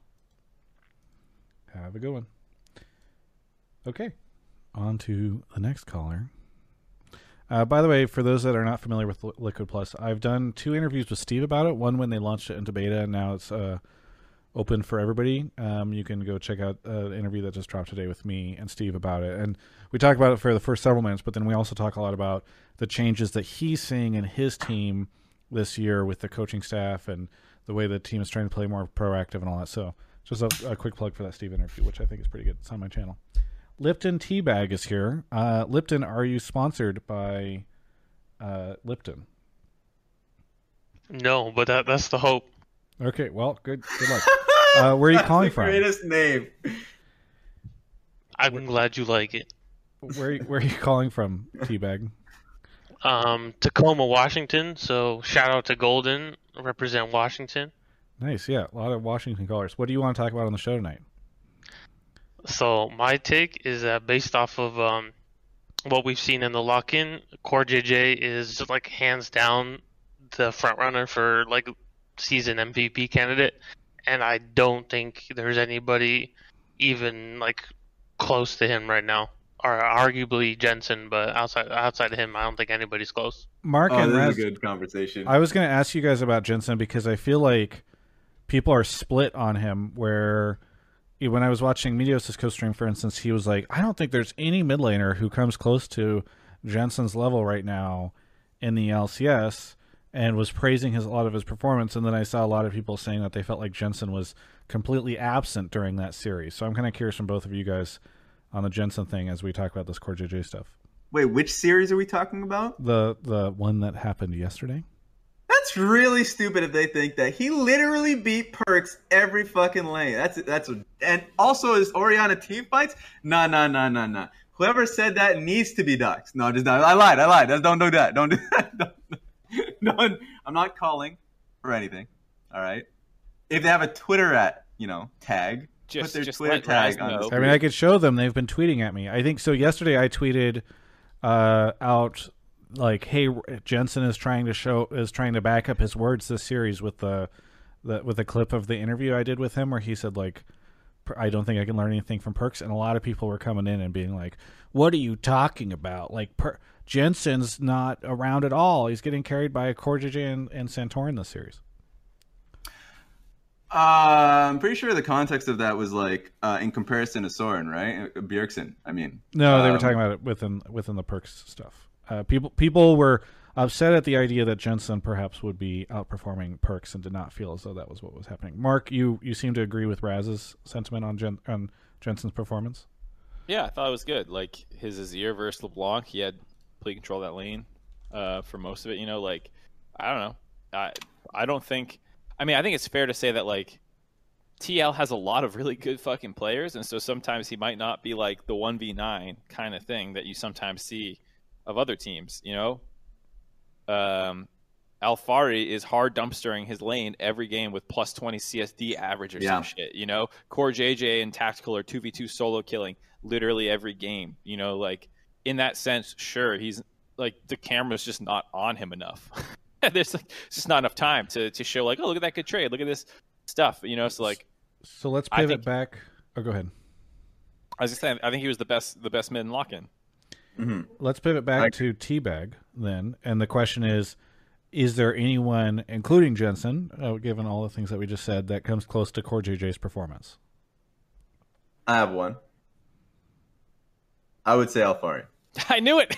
Yeah, I was literally like that was what I was holding for. So I think end of split MVP, if it's gonna go to anybody, it's probably gonna be Alfari because he's already like had a humongous impact literally every game. So it's like you would give it to Alfari over Core as of right now.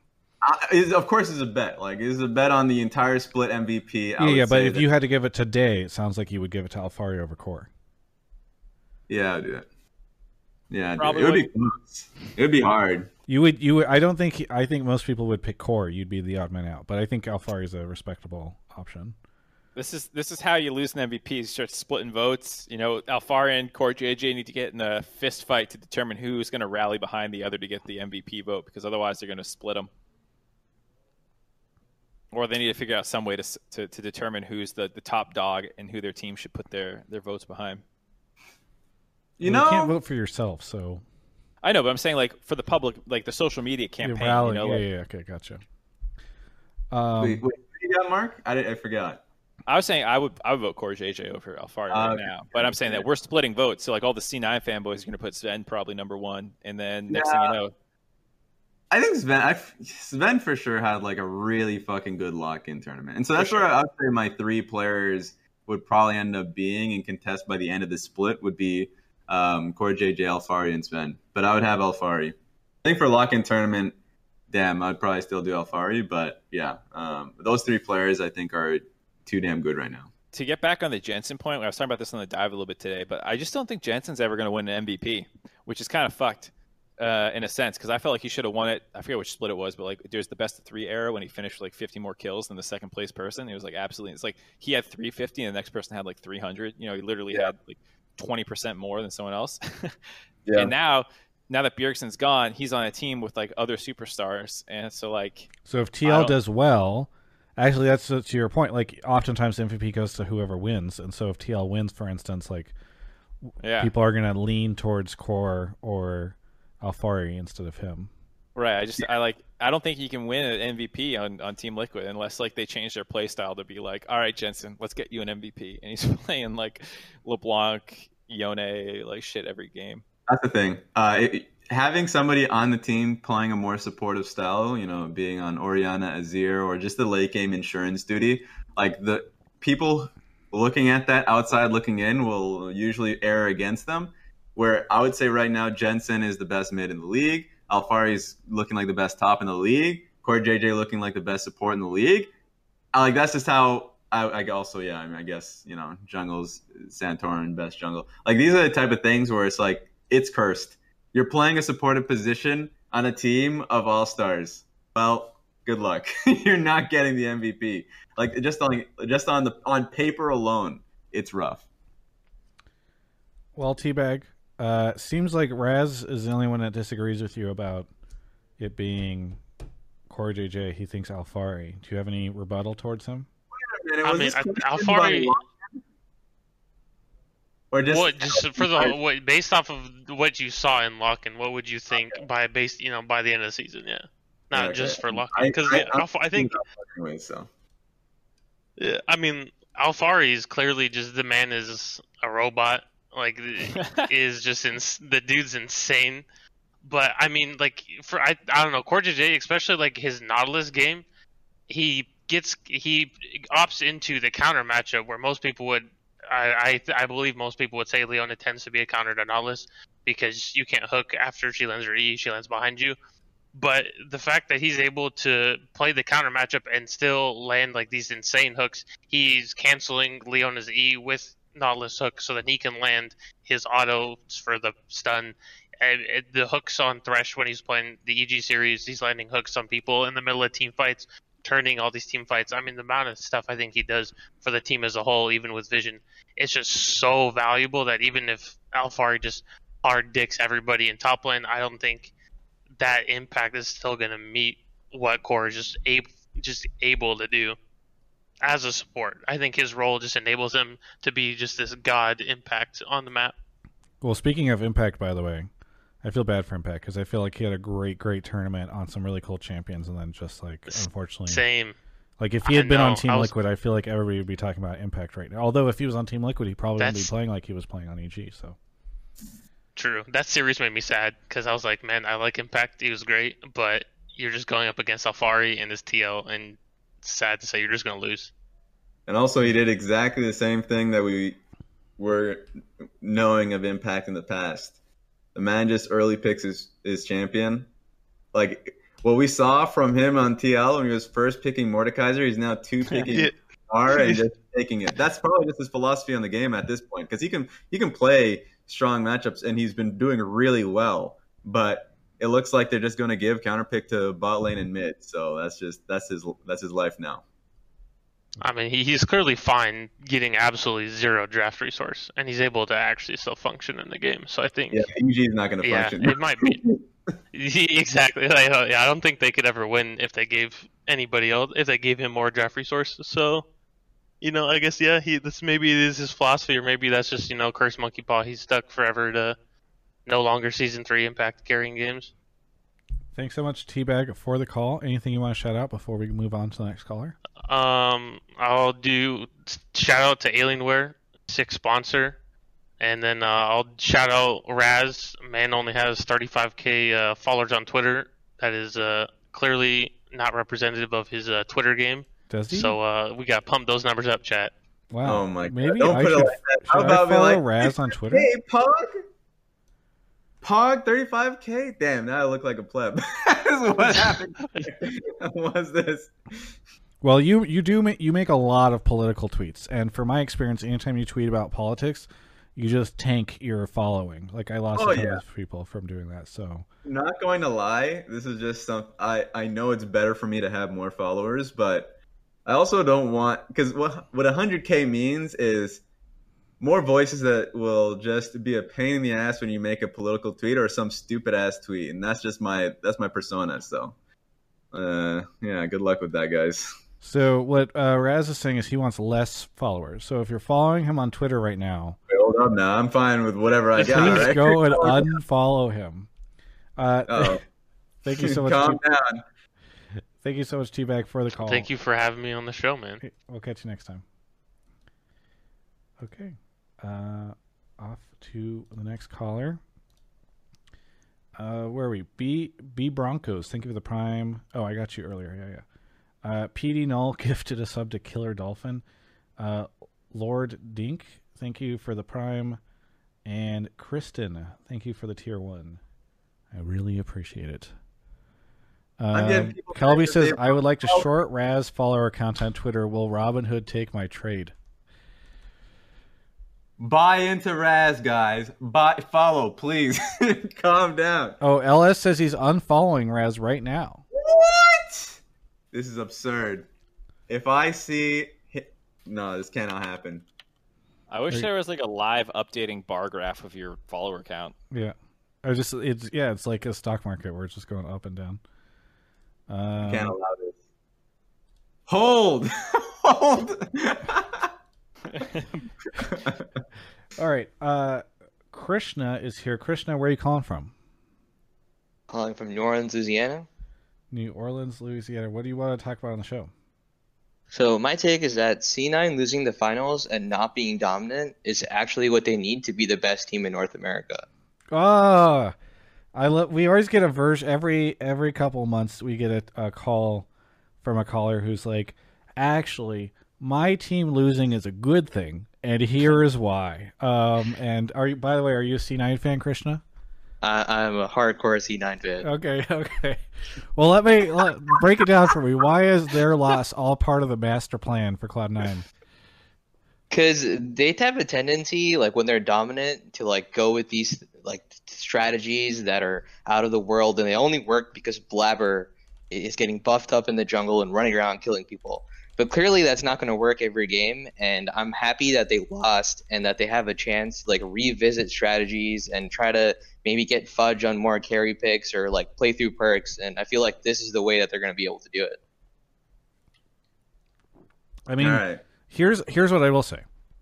I will take the idea of Lock-in Tournament was really good for C9 because they were able to learn a lot from it, and so the way that the tournament went for them was good overall. But I have a hard time thinking like if they just got a win in that game 5, or what was it? There was one, I think game 5. If that game had just gone for them, the opposite of the way it did, I doubt that they'd be like, "Fuck! Now we're doomed.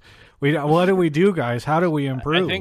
I think Fudge would never, reach his peak if he didn't get fucked up level 1 by thinking he could win a trade on Aurelia, chase him all the way down the lane, then got chased all the way back up the lane. I think if he actually just won that matchup, then yeah, he would have a horrible summer. 2021. Lose is improve is what I've heard. In my days. I mean, go ahead, Raz. Yeah, I was just gonna say that I think on the losing aspect, I think I would have enough faith in the coaching staff that they would find good takeaways regardless of the result of the game. But I do think that obviously now that you've lost and the community's on you, there's more drive or push to prove yourself and prove people wrong. So there's always that element. Having naysayers is definitely a great way to kick shit into overdrive, that's for sure. And if we're talking about a winning strategy, what I would see C9 doing by the end of the split if I want them to win is definitely play to a bottom lane. And it's not not going to the players other than Zven and Vulcan are legit insane. They've been playing really well throughout the tournament. So them playing on supportive picks, as even if it's in the meta, this is always my question. Is like even if it's in the meta to go double Moonstone bot lane, if you put your best players on double Moonstone and put carry responsibilities, on not your best players, I'm concerned. I think that would be my issue. Is that maybe C9 thinks that the best way to play the game is through double Moonstone because I think it's really fucking good and it's been doing well in Academy. There's C9 Academy team's been doing great at that. I wouldn't want to see Zven and Vulcan on that shit personally. So those are the type of things where I'm like, yeah, they're not necessarily playing the way that would give them the immediate results, but I also just don't want them to be doing that in the preseason tournament. So just as a recap of all the shit I said, end of split, play to bot lane. In the beginning of split, you can experiment and try and improve other places. I have a quick question. Sorry, Krishna. You said that it was good that they lost to Team Liquid. Would it have been better if they lost to 100T? Well, I mean, actually, I think I meant them losing to TL. Well, clearly, I would want them to be in the finals. But the whole idea of them both their series going 5 games and their first 2 games in both series, they tried this strategy where they just kept buffing up Blabber, and it just got shut down because it was just getting destroyed because they had no way to engage, or they had Sven and Vulcan on these really bad champions with no play but potential. So I have a feeling that with this in the bag now, the coaching staff can finally be okay, playing through Blabber is not the best way to do it. What about the game they won with Senna TK and he was on Olaf and? I mean, it's got to work sometimes. So what I'll say. We've mostly been memeing your answer about C9, they would have been doomed if they won, all that stuff. I think I don't think they need to lose to hit their peak. I think when you're that close to the top already, I think you're pretty motivated. But what I will say is I think C9 fans can be really optimistic because we talk about all the problems that C9 had over the course of this lock-in tournament. You know, we talk about Fudge a lot. We talk about Perkz not showing up right out the gate, and all this different stuff. But they were still one game away from winning. Like, people talk about TL like they're this flawless team. They're so incredible, the best players in every position, yada, yada, yada. C9, Fudge is a we dumb were talking surface. about them that way. I know, I am. And that's what I'm saying is, like, that's the conversation, and they were one game away from winning. So, like, think about how much room there is to improve, it feels like, for a team like that, where, you know, you're like, oh, they look so bad just, like, 2 weeks ago, and now they actually were one game away from winning a final, basically. And not to say that TL's peaked and they're not going to improve either. Like, maybe TL just takes off to another tier. But I do think there's a lot of obvious things to improve for C9 that Is this the higher ceiling argument? Like C9 has a higher ceiling than TL? Because to your point, if we think TL is already playing really well and they've got all these great players, C9 is is running it down. And Perkz yet, hasn't showed up yet. $5 million waste. Fudge is a dumpster fire, and it's like, wait, they almost won, guys. Theoretically, I mean, by this argument, theoretically, C9 should be way better than them if they can just inch it, a bit more. Yeah, I mean, both teams are going to improve, so like it's definitely like not an either or situation. But I do think C9 already being in a finals and being one game away speaks to like, okay, they are really, really, really good. Mark thinks you should short TL stock, everybody. That's what he's saying. I'm holding.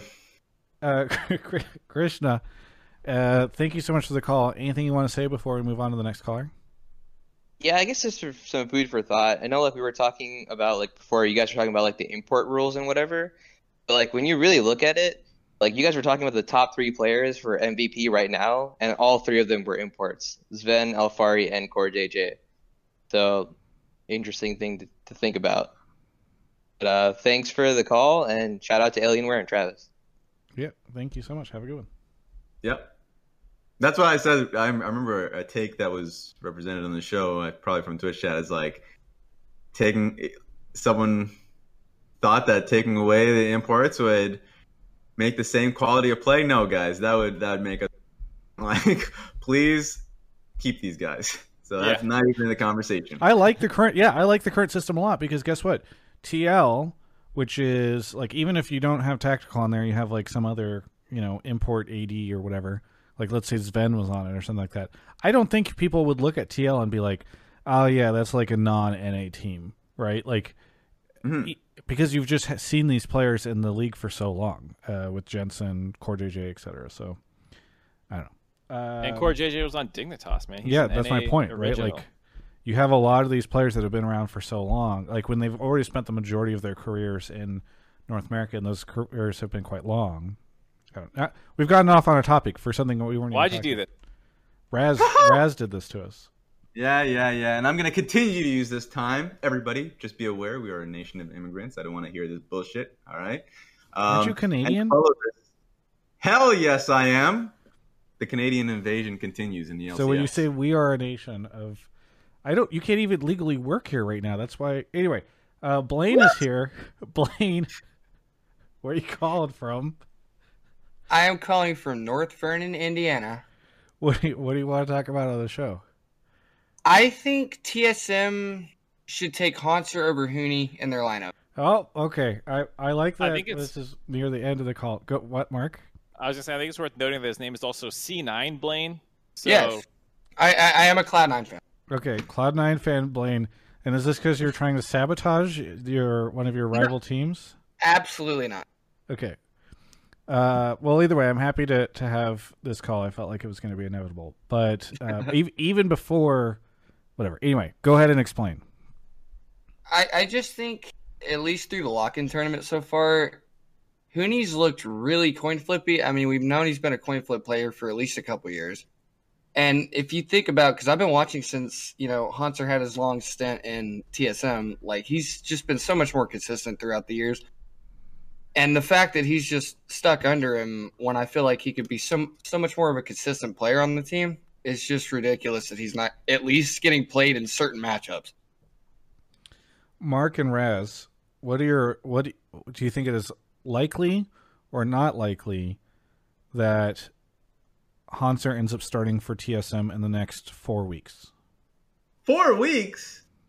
Yeah, I'd say in the next unlikely month. for- In the next month, do you think that Hanser will end up playing a game for TSM, at least one? Ooh. I would say No. unlikely. Both. I you think say unlikely. Okay.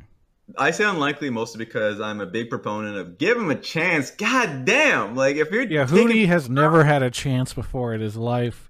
But Much I'm like just- Fudge, this man has not had a moment to prove himself. I'm just saying, and unless if it's abhorrent, like the level of play, we can't continue to see it. Then obviously, like you have to make a swap. But if it's literally just like current Huni, what we're seeing right now, yeah, 4 weeks is pretty quick, guys. But I do think, going on to that kind of conclusion, I do think that Hanser will come in at some point because I think Hanser is a great player. Hanser is a great player in lane. He is a consistent one. 2 months? I think he's a great backbone for a team. So there are a lot of positives for him. You said at some point 2 months? Because 2 months would be by playoffs, right? Because we only have, I think, 7 weeks or something. So I'm down for 2 months. okay, you think Down he'll for be on summer. by summer? Okay. Well, I mean, I would also be down for summer, but if we're one game, no, Huni's got a stomach virus, comes in for one game. Raz wins on technicality. yeah, I there we think go. I think Hanser will be. I think they will put him in for at least one game in the next 4 weeks. I'll go for that. So I've got 4 weeks. Raz has 2 months, and Mark Travis has is taking summer. a lot of L's. This would only continue to be, that would only continue to be the case. So yeah. Listen, I love clipping stuff out for Twitter, so when I get to clip this one out, that'll be good. And then I just won't even clip it if I end up being wrong. Mark, what's your take on all this?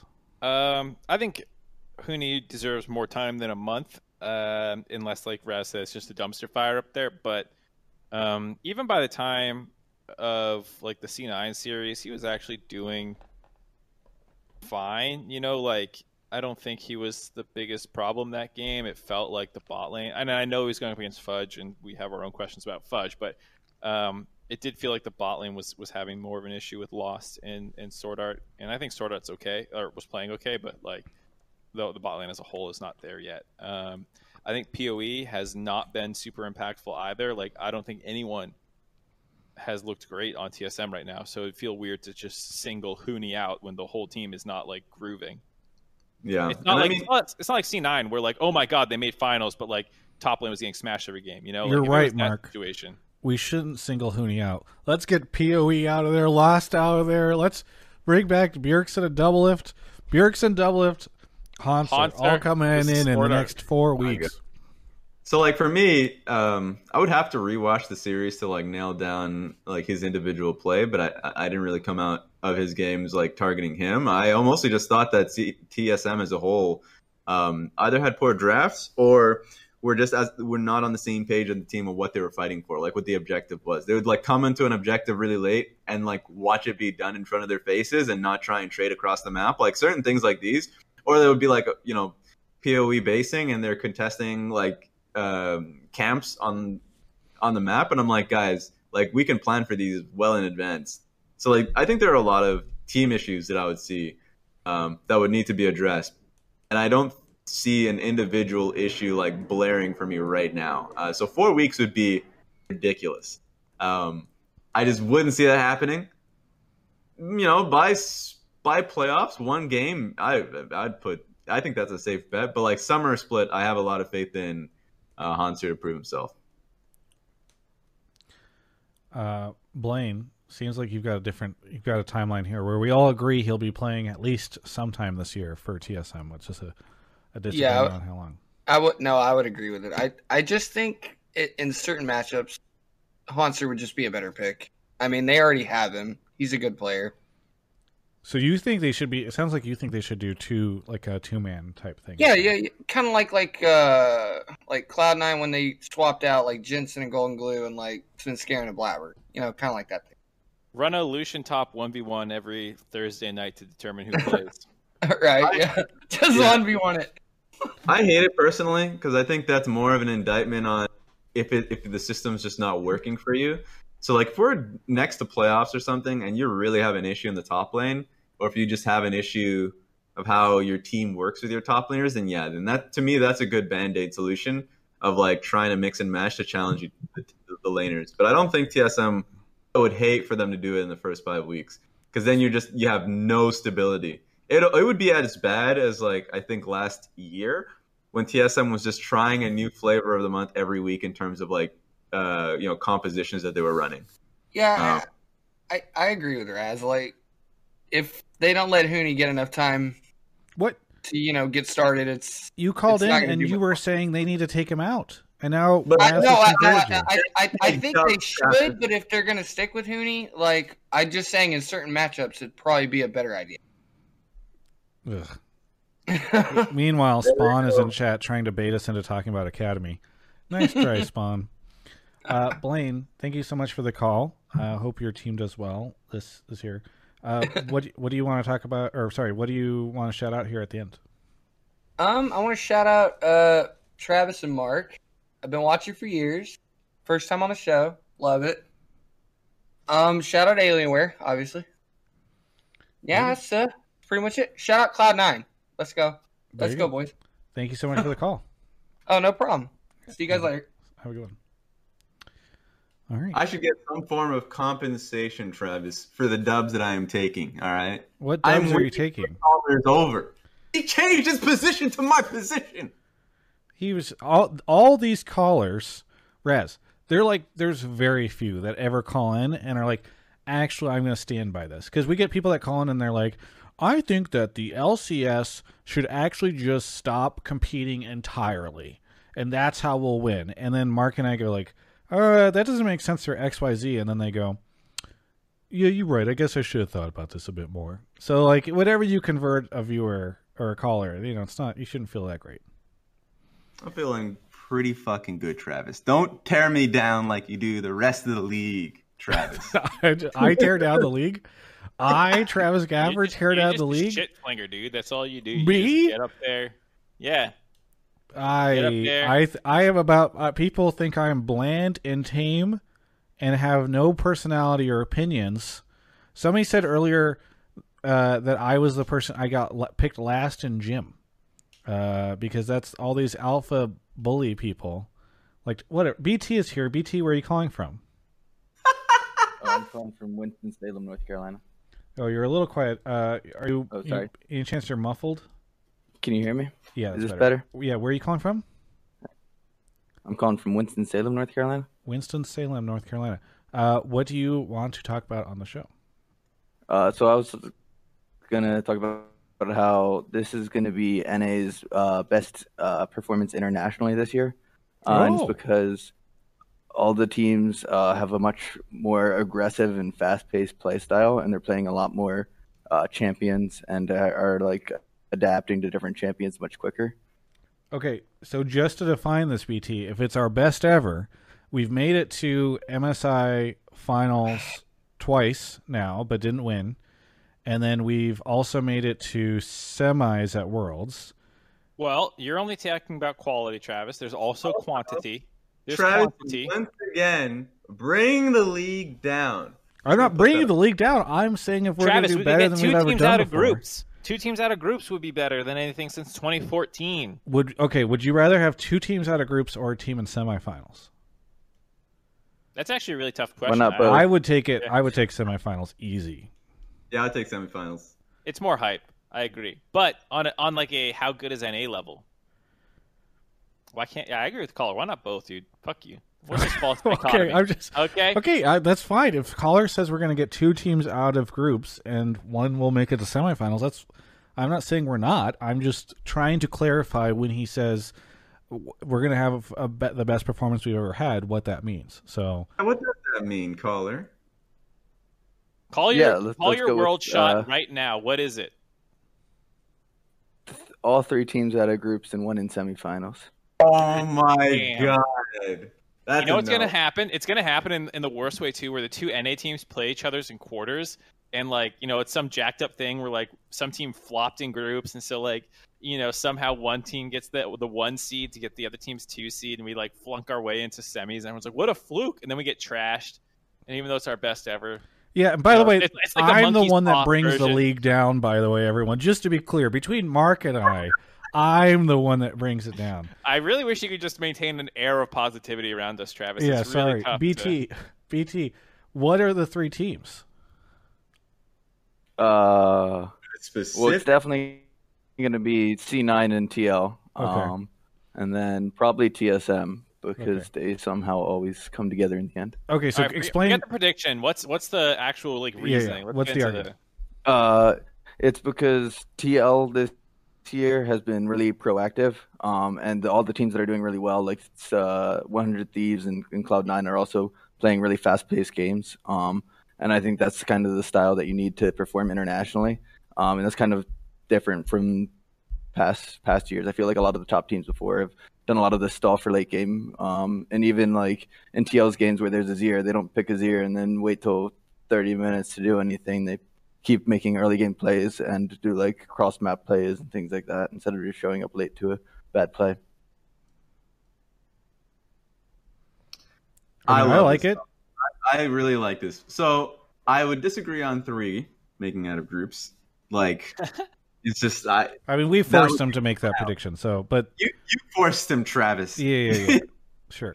But on the point of the 3 teams that would go to Worlds, I'd probably, man, it is so difficult. I would actually agree with him with TSM. You know, I would say 100 Thieves for sure is a team that is looking so fucking good, but Raz betraying his old friends. Why not, Raz? Who's the weak link who's going to hold him back? It's not a weak link thing. I just look at the talent from TSM. I see Sword Art, see PoE. I see. I think Spica's doing really well right now, but of course, Closer. Damn it! I think it's just the BO5 So he thinks Huhi is the weak link. He thinks Damonte is the weak link. Yeah. That's what it really is. I've been trying to deny it for so fucking long, but I think it's gonna happen, and then it gets to the best of 5, and they're winning, and then it just doesn't happen. Raz, you should have gone full Golden Guardians fan and just said someday was the weak link on 100T. That was the correct answer. That would out. I think it's just, they need to be able to do in the best of 5 for me to believe it. So I think that's what it comes down to. I think 100 Thieves are a really fucking good team, and they have a different style that's much needed in the LCS. And I think for sure that they should be a team that makes it to Worlds as a top 3 team. But I know we've turned this call into something. We've bastardized the whole thing. The caller said that he thinks that the way that we are changing the ways in which we are playing different than we normally do will be what gets us to succeed. And Raz, I am curious if you think that is what is going to get us there. The way we were what's changing. Okay, you didn't listen whenever he explained. Mark, go. Okay, great. I'm down with this take. I think the players are playing a lot more aggressively, and it was a preseason tournament that technically doesn't really matter beyond some pretty minor things. So, like, maybe they'll drop off, but in game 1 of the finals, they were really going at it, and that's what you want to see. You want to see people skill checking each other. Vulcan and Sven were 2v2 trying to kill Core JJ and Tactical, and I think when you get to the international stage, everyone's skill checking everyone. Bin and 369 are not backing down. They're like, let's play carry, baby. And then they switch it up and someone goes like, oh, actually Sion's better here. And crazy shit happens. But people are not afraid to scrap it out. And that's what I like to see this time is everyone's kind of been scrapping it out a little bit more. And I think all the teams have slightly different play styles as well. It doesn't feel like everyone's just mimicking the top team. Santorin is more oriented at assisting lanes. Jensen is not roaming quite as much, so he does play TF and stuff. Not saying he doesn't roam. He played Galio, yada, yada, yada. But, they have a different play style than 100 Thieves, which is way more roam-oriented with their mid-jungle versus, C9, which, Blabber's playing more carry stuff, Hecarim and shit, and I'm really going carry Olaf with Enchanters to support him up. Everyone has their own style, but they're all still playing aggressive and proactively. I love it. Yeah, I think that this is great. I completely agree with that. In 2018, when Invictus Gaming won Worlds, I thought the LPL had hit its peak in terms of level of competition within the league and different styles within the league, right? I thought there were teams like BLG at the time that were playing really slow, patient style. So when Invictus Gaming and top teams in the league faced them, they had to be really fucking good at being able to deal with it. When they went up against teams like FPX or whoever were really aggressive at the time. Like they had to ramp up the style. You had like scraps in like 8 minutes into the game, like constantly fighting, like being able to adapt, challenge each other. That is super important domestically because you don't want it to be international play and then you're learning. You want international play to be the test in which you've kind of like the culmination of all the shit that you worked on throughout the entire domestic splits. And also, I think it also helps that the teams that I think will go to the next level learn from the last time the last split. Like TL were criticized for being too stagnant in draft. They got a player who is not only better in the top lane, but also is completely flexible. 100 Thieves is a team that, you know, they face their, or at least the Golden Guardians or 100 Thieves players. You know, they got an upgrade, and on top of that, have an extra split or year to work with each other and work on the, you know, the But they're not going to Worlds, Raz. Look, it's the top 4, top 5 that matter. Okay, they mold the diamond. All right, so that's why you have to talk about who's our diamond, 4th or 5th. FlyQuest support. I said TSM 3rd.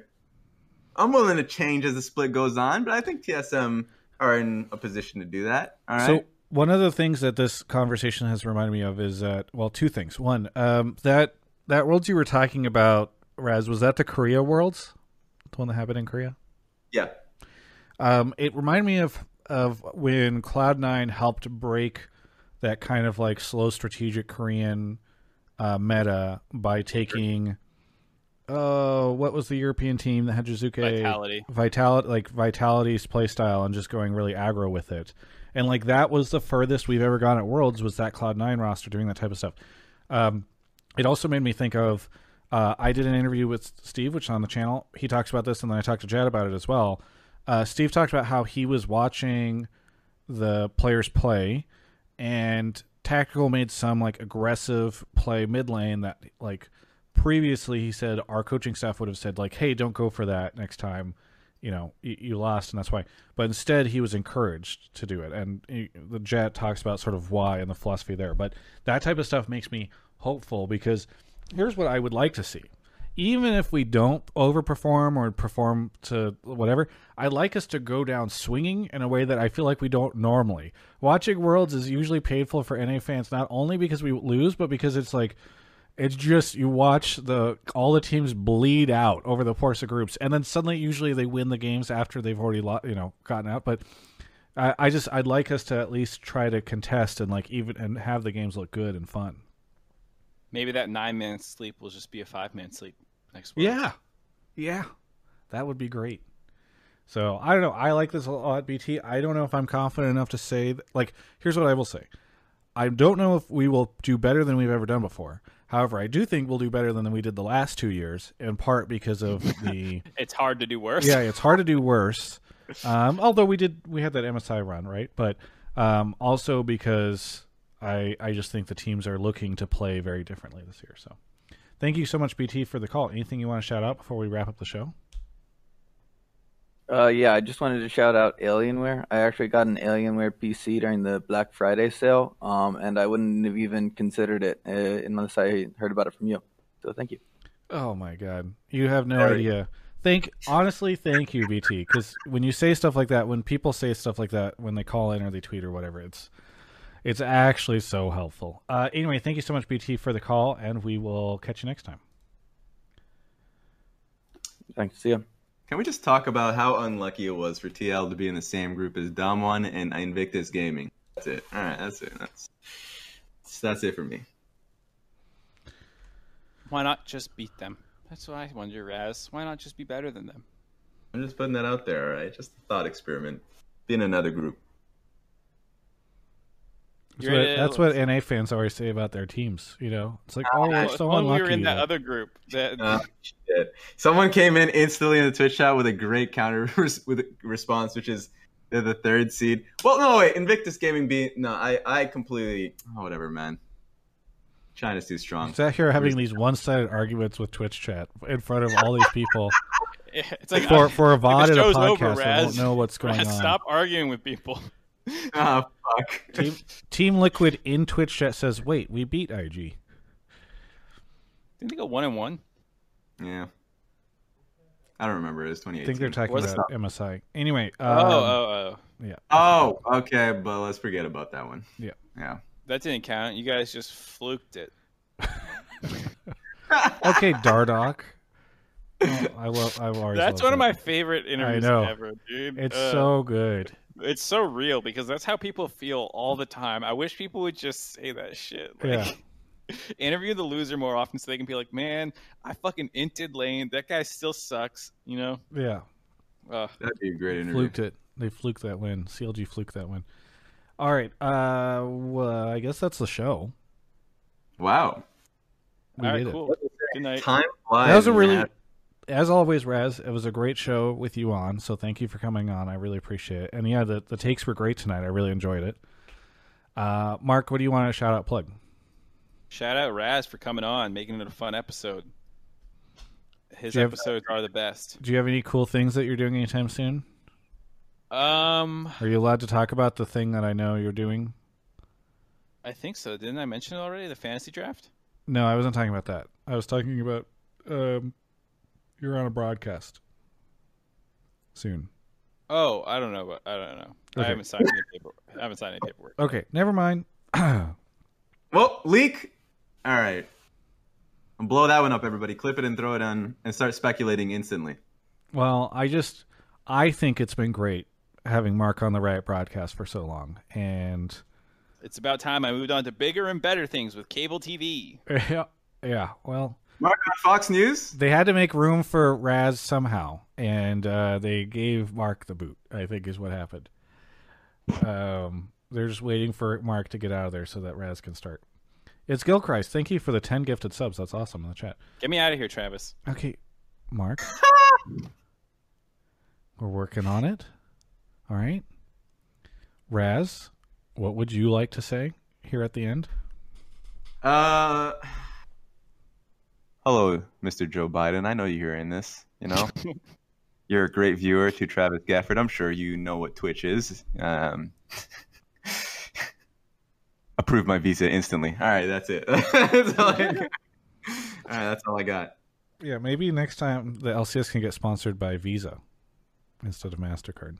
Because maybe I don't think they're the same. Really? All right. For me, I've got some great interviews coming out. I did an interview with Jose Dioto today that I really enjoyed. I should tease the Run It this week is a look at the 3 Pokemon starters of the LCS right now.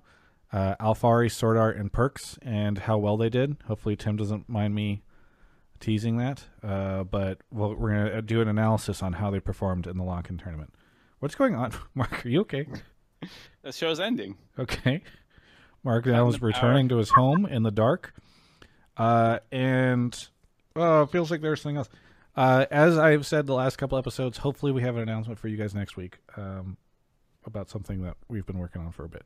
Oh, and Mark and I have filmed the recap for Rhythm of War. We did that last week. I just need to post it to the channel, the book channel. So if anybody wants to check that out, that's Travis, hit the lights. It's after hours. I thought you wanted me to get you out of after here. Dark. I do. Hit the lights. Hit the lights, and then let's leave. That's as dark as it can go because I have a front light and then this giant monitor here. So I turned my front light off. Turn your front light off. Oh, also okay. Close the lights with your phone? No, he has the Hue Phillips light bulbs on his phone. Also, I have a crazy DSLR, which is just upping the ISO every time a light source turns off. Is that just screen brightness or is that auto? Yeah, there's nothing but my monitors in the room right now. I'm sitting in complete darkness. I'll turn off. I'll try to I'll put like Spotify full screen up top.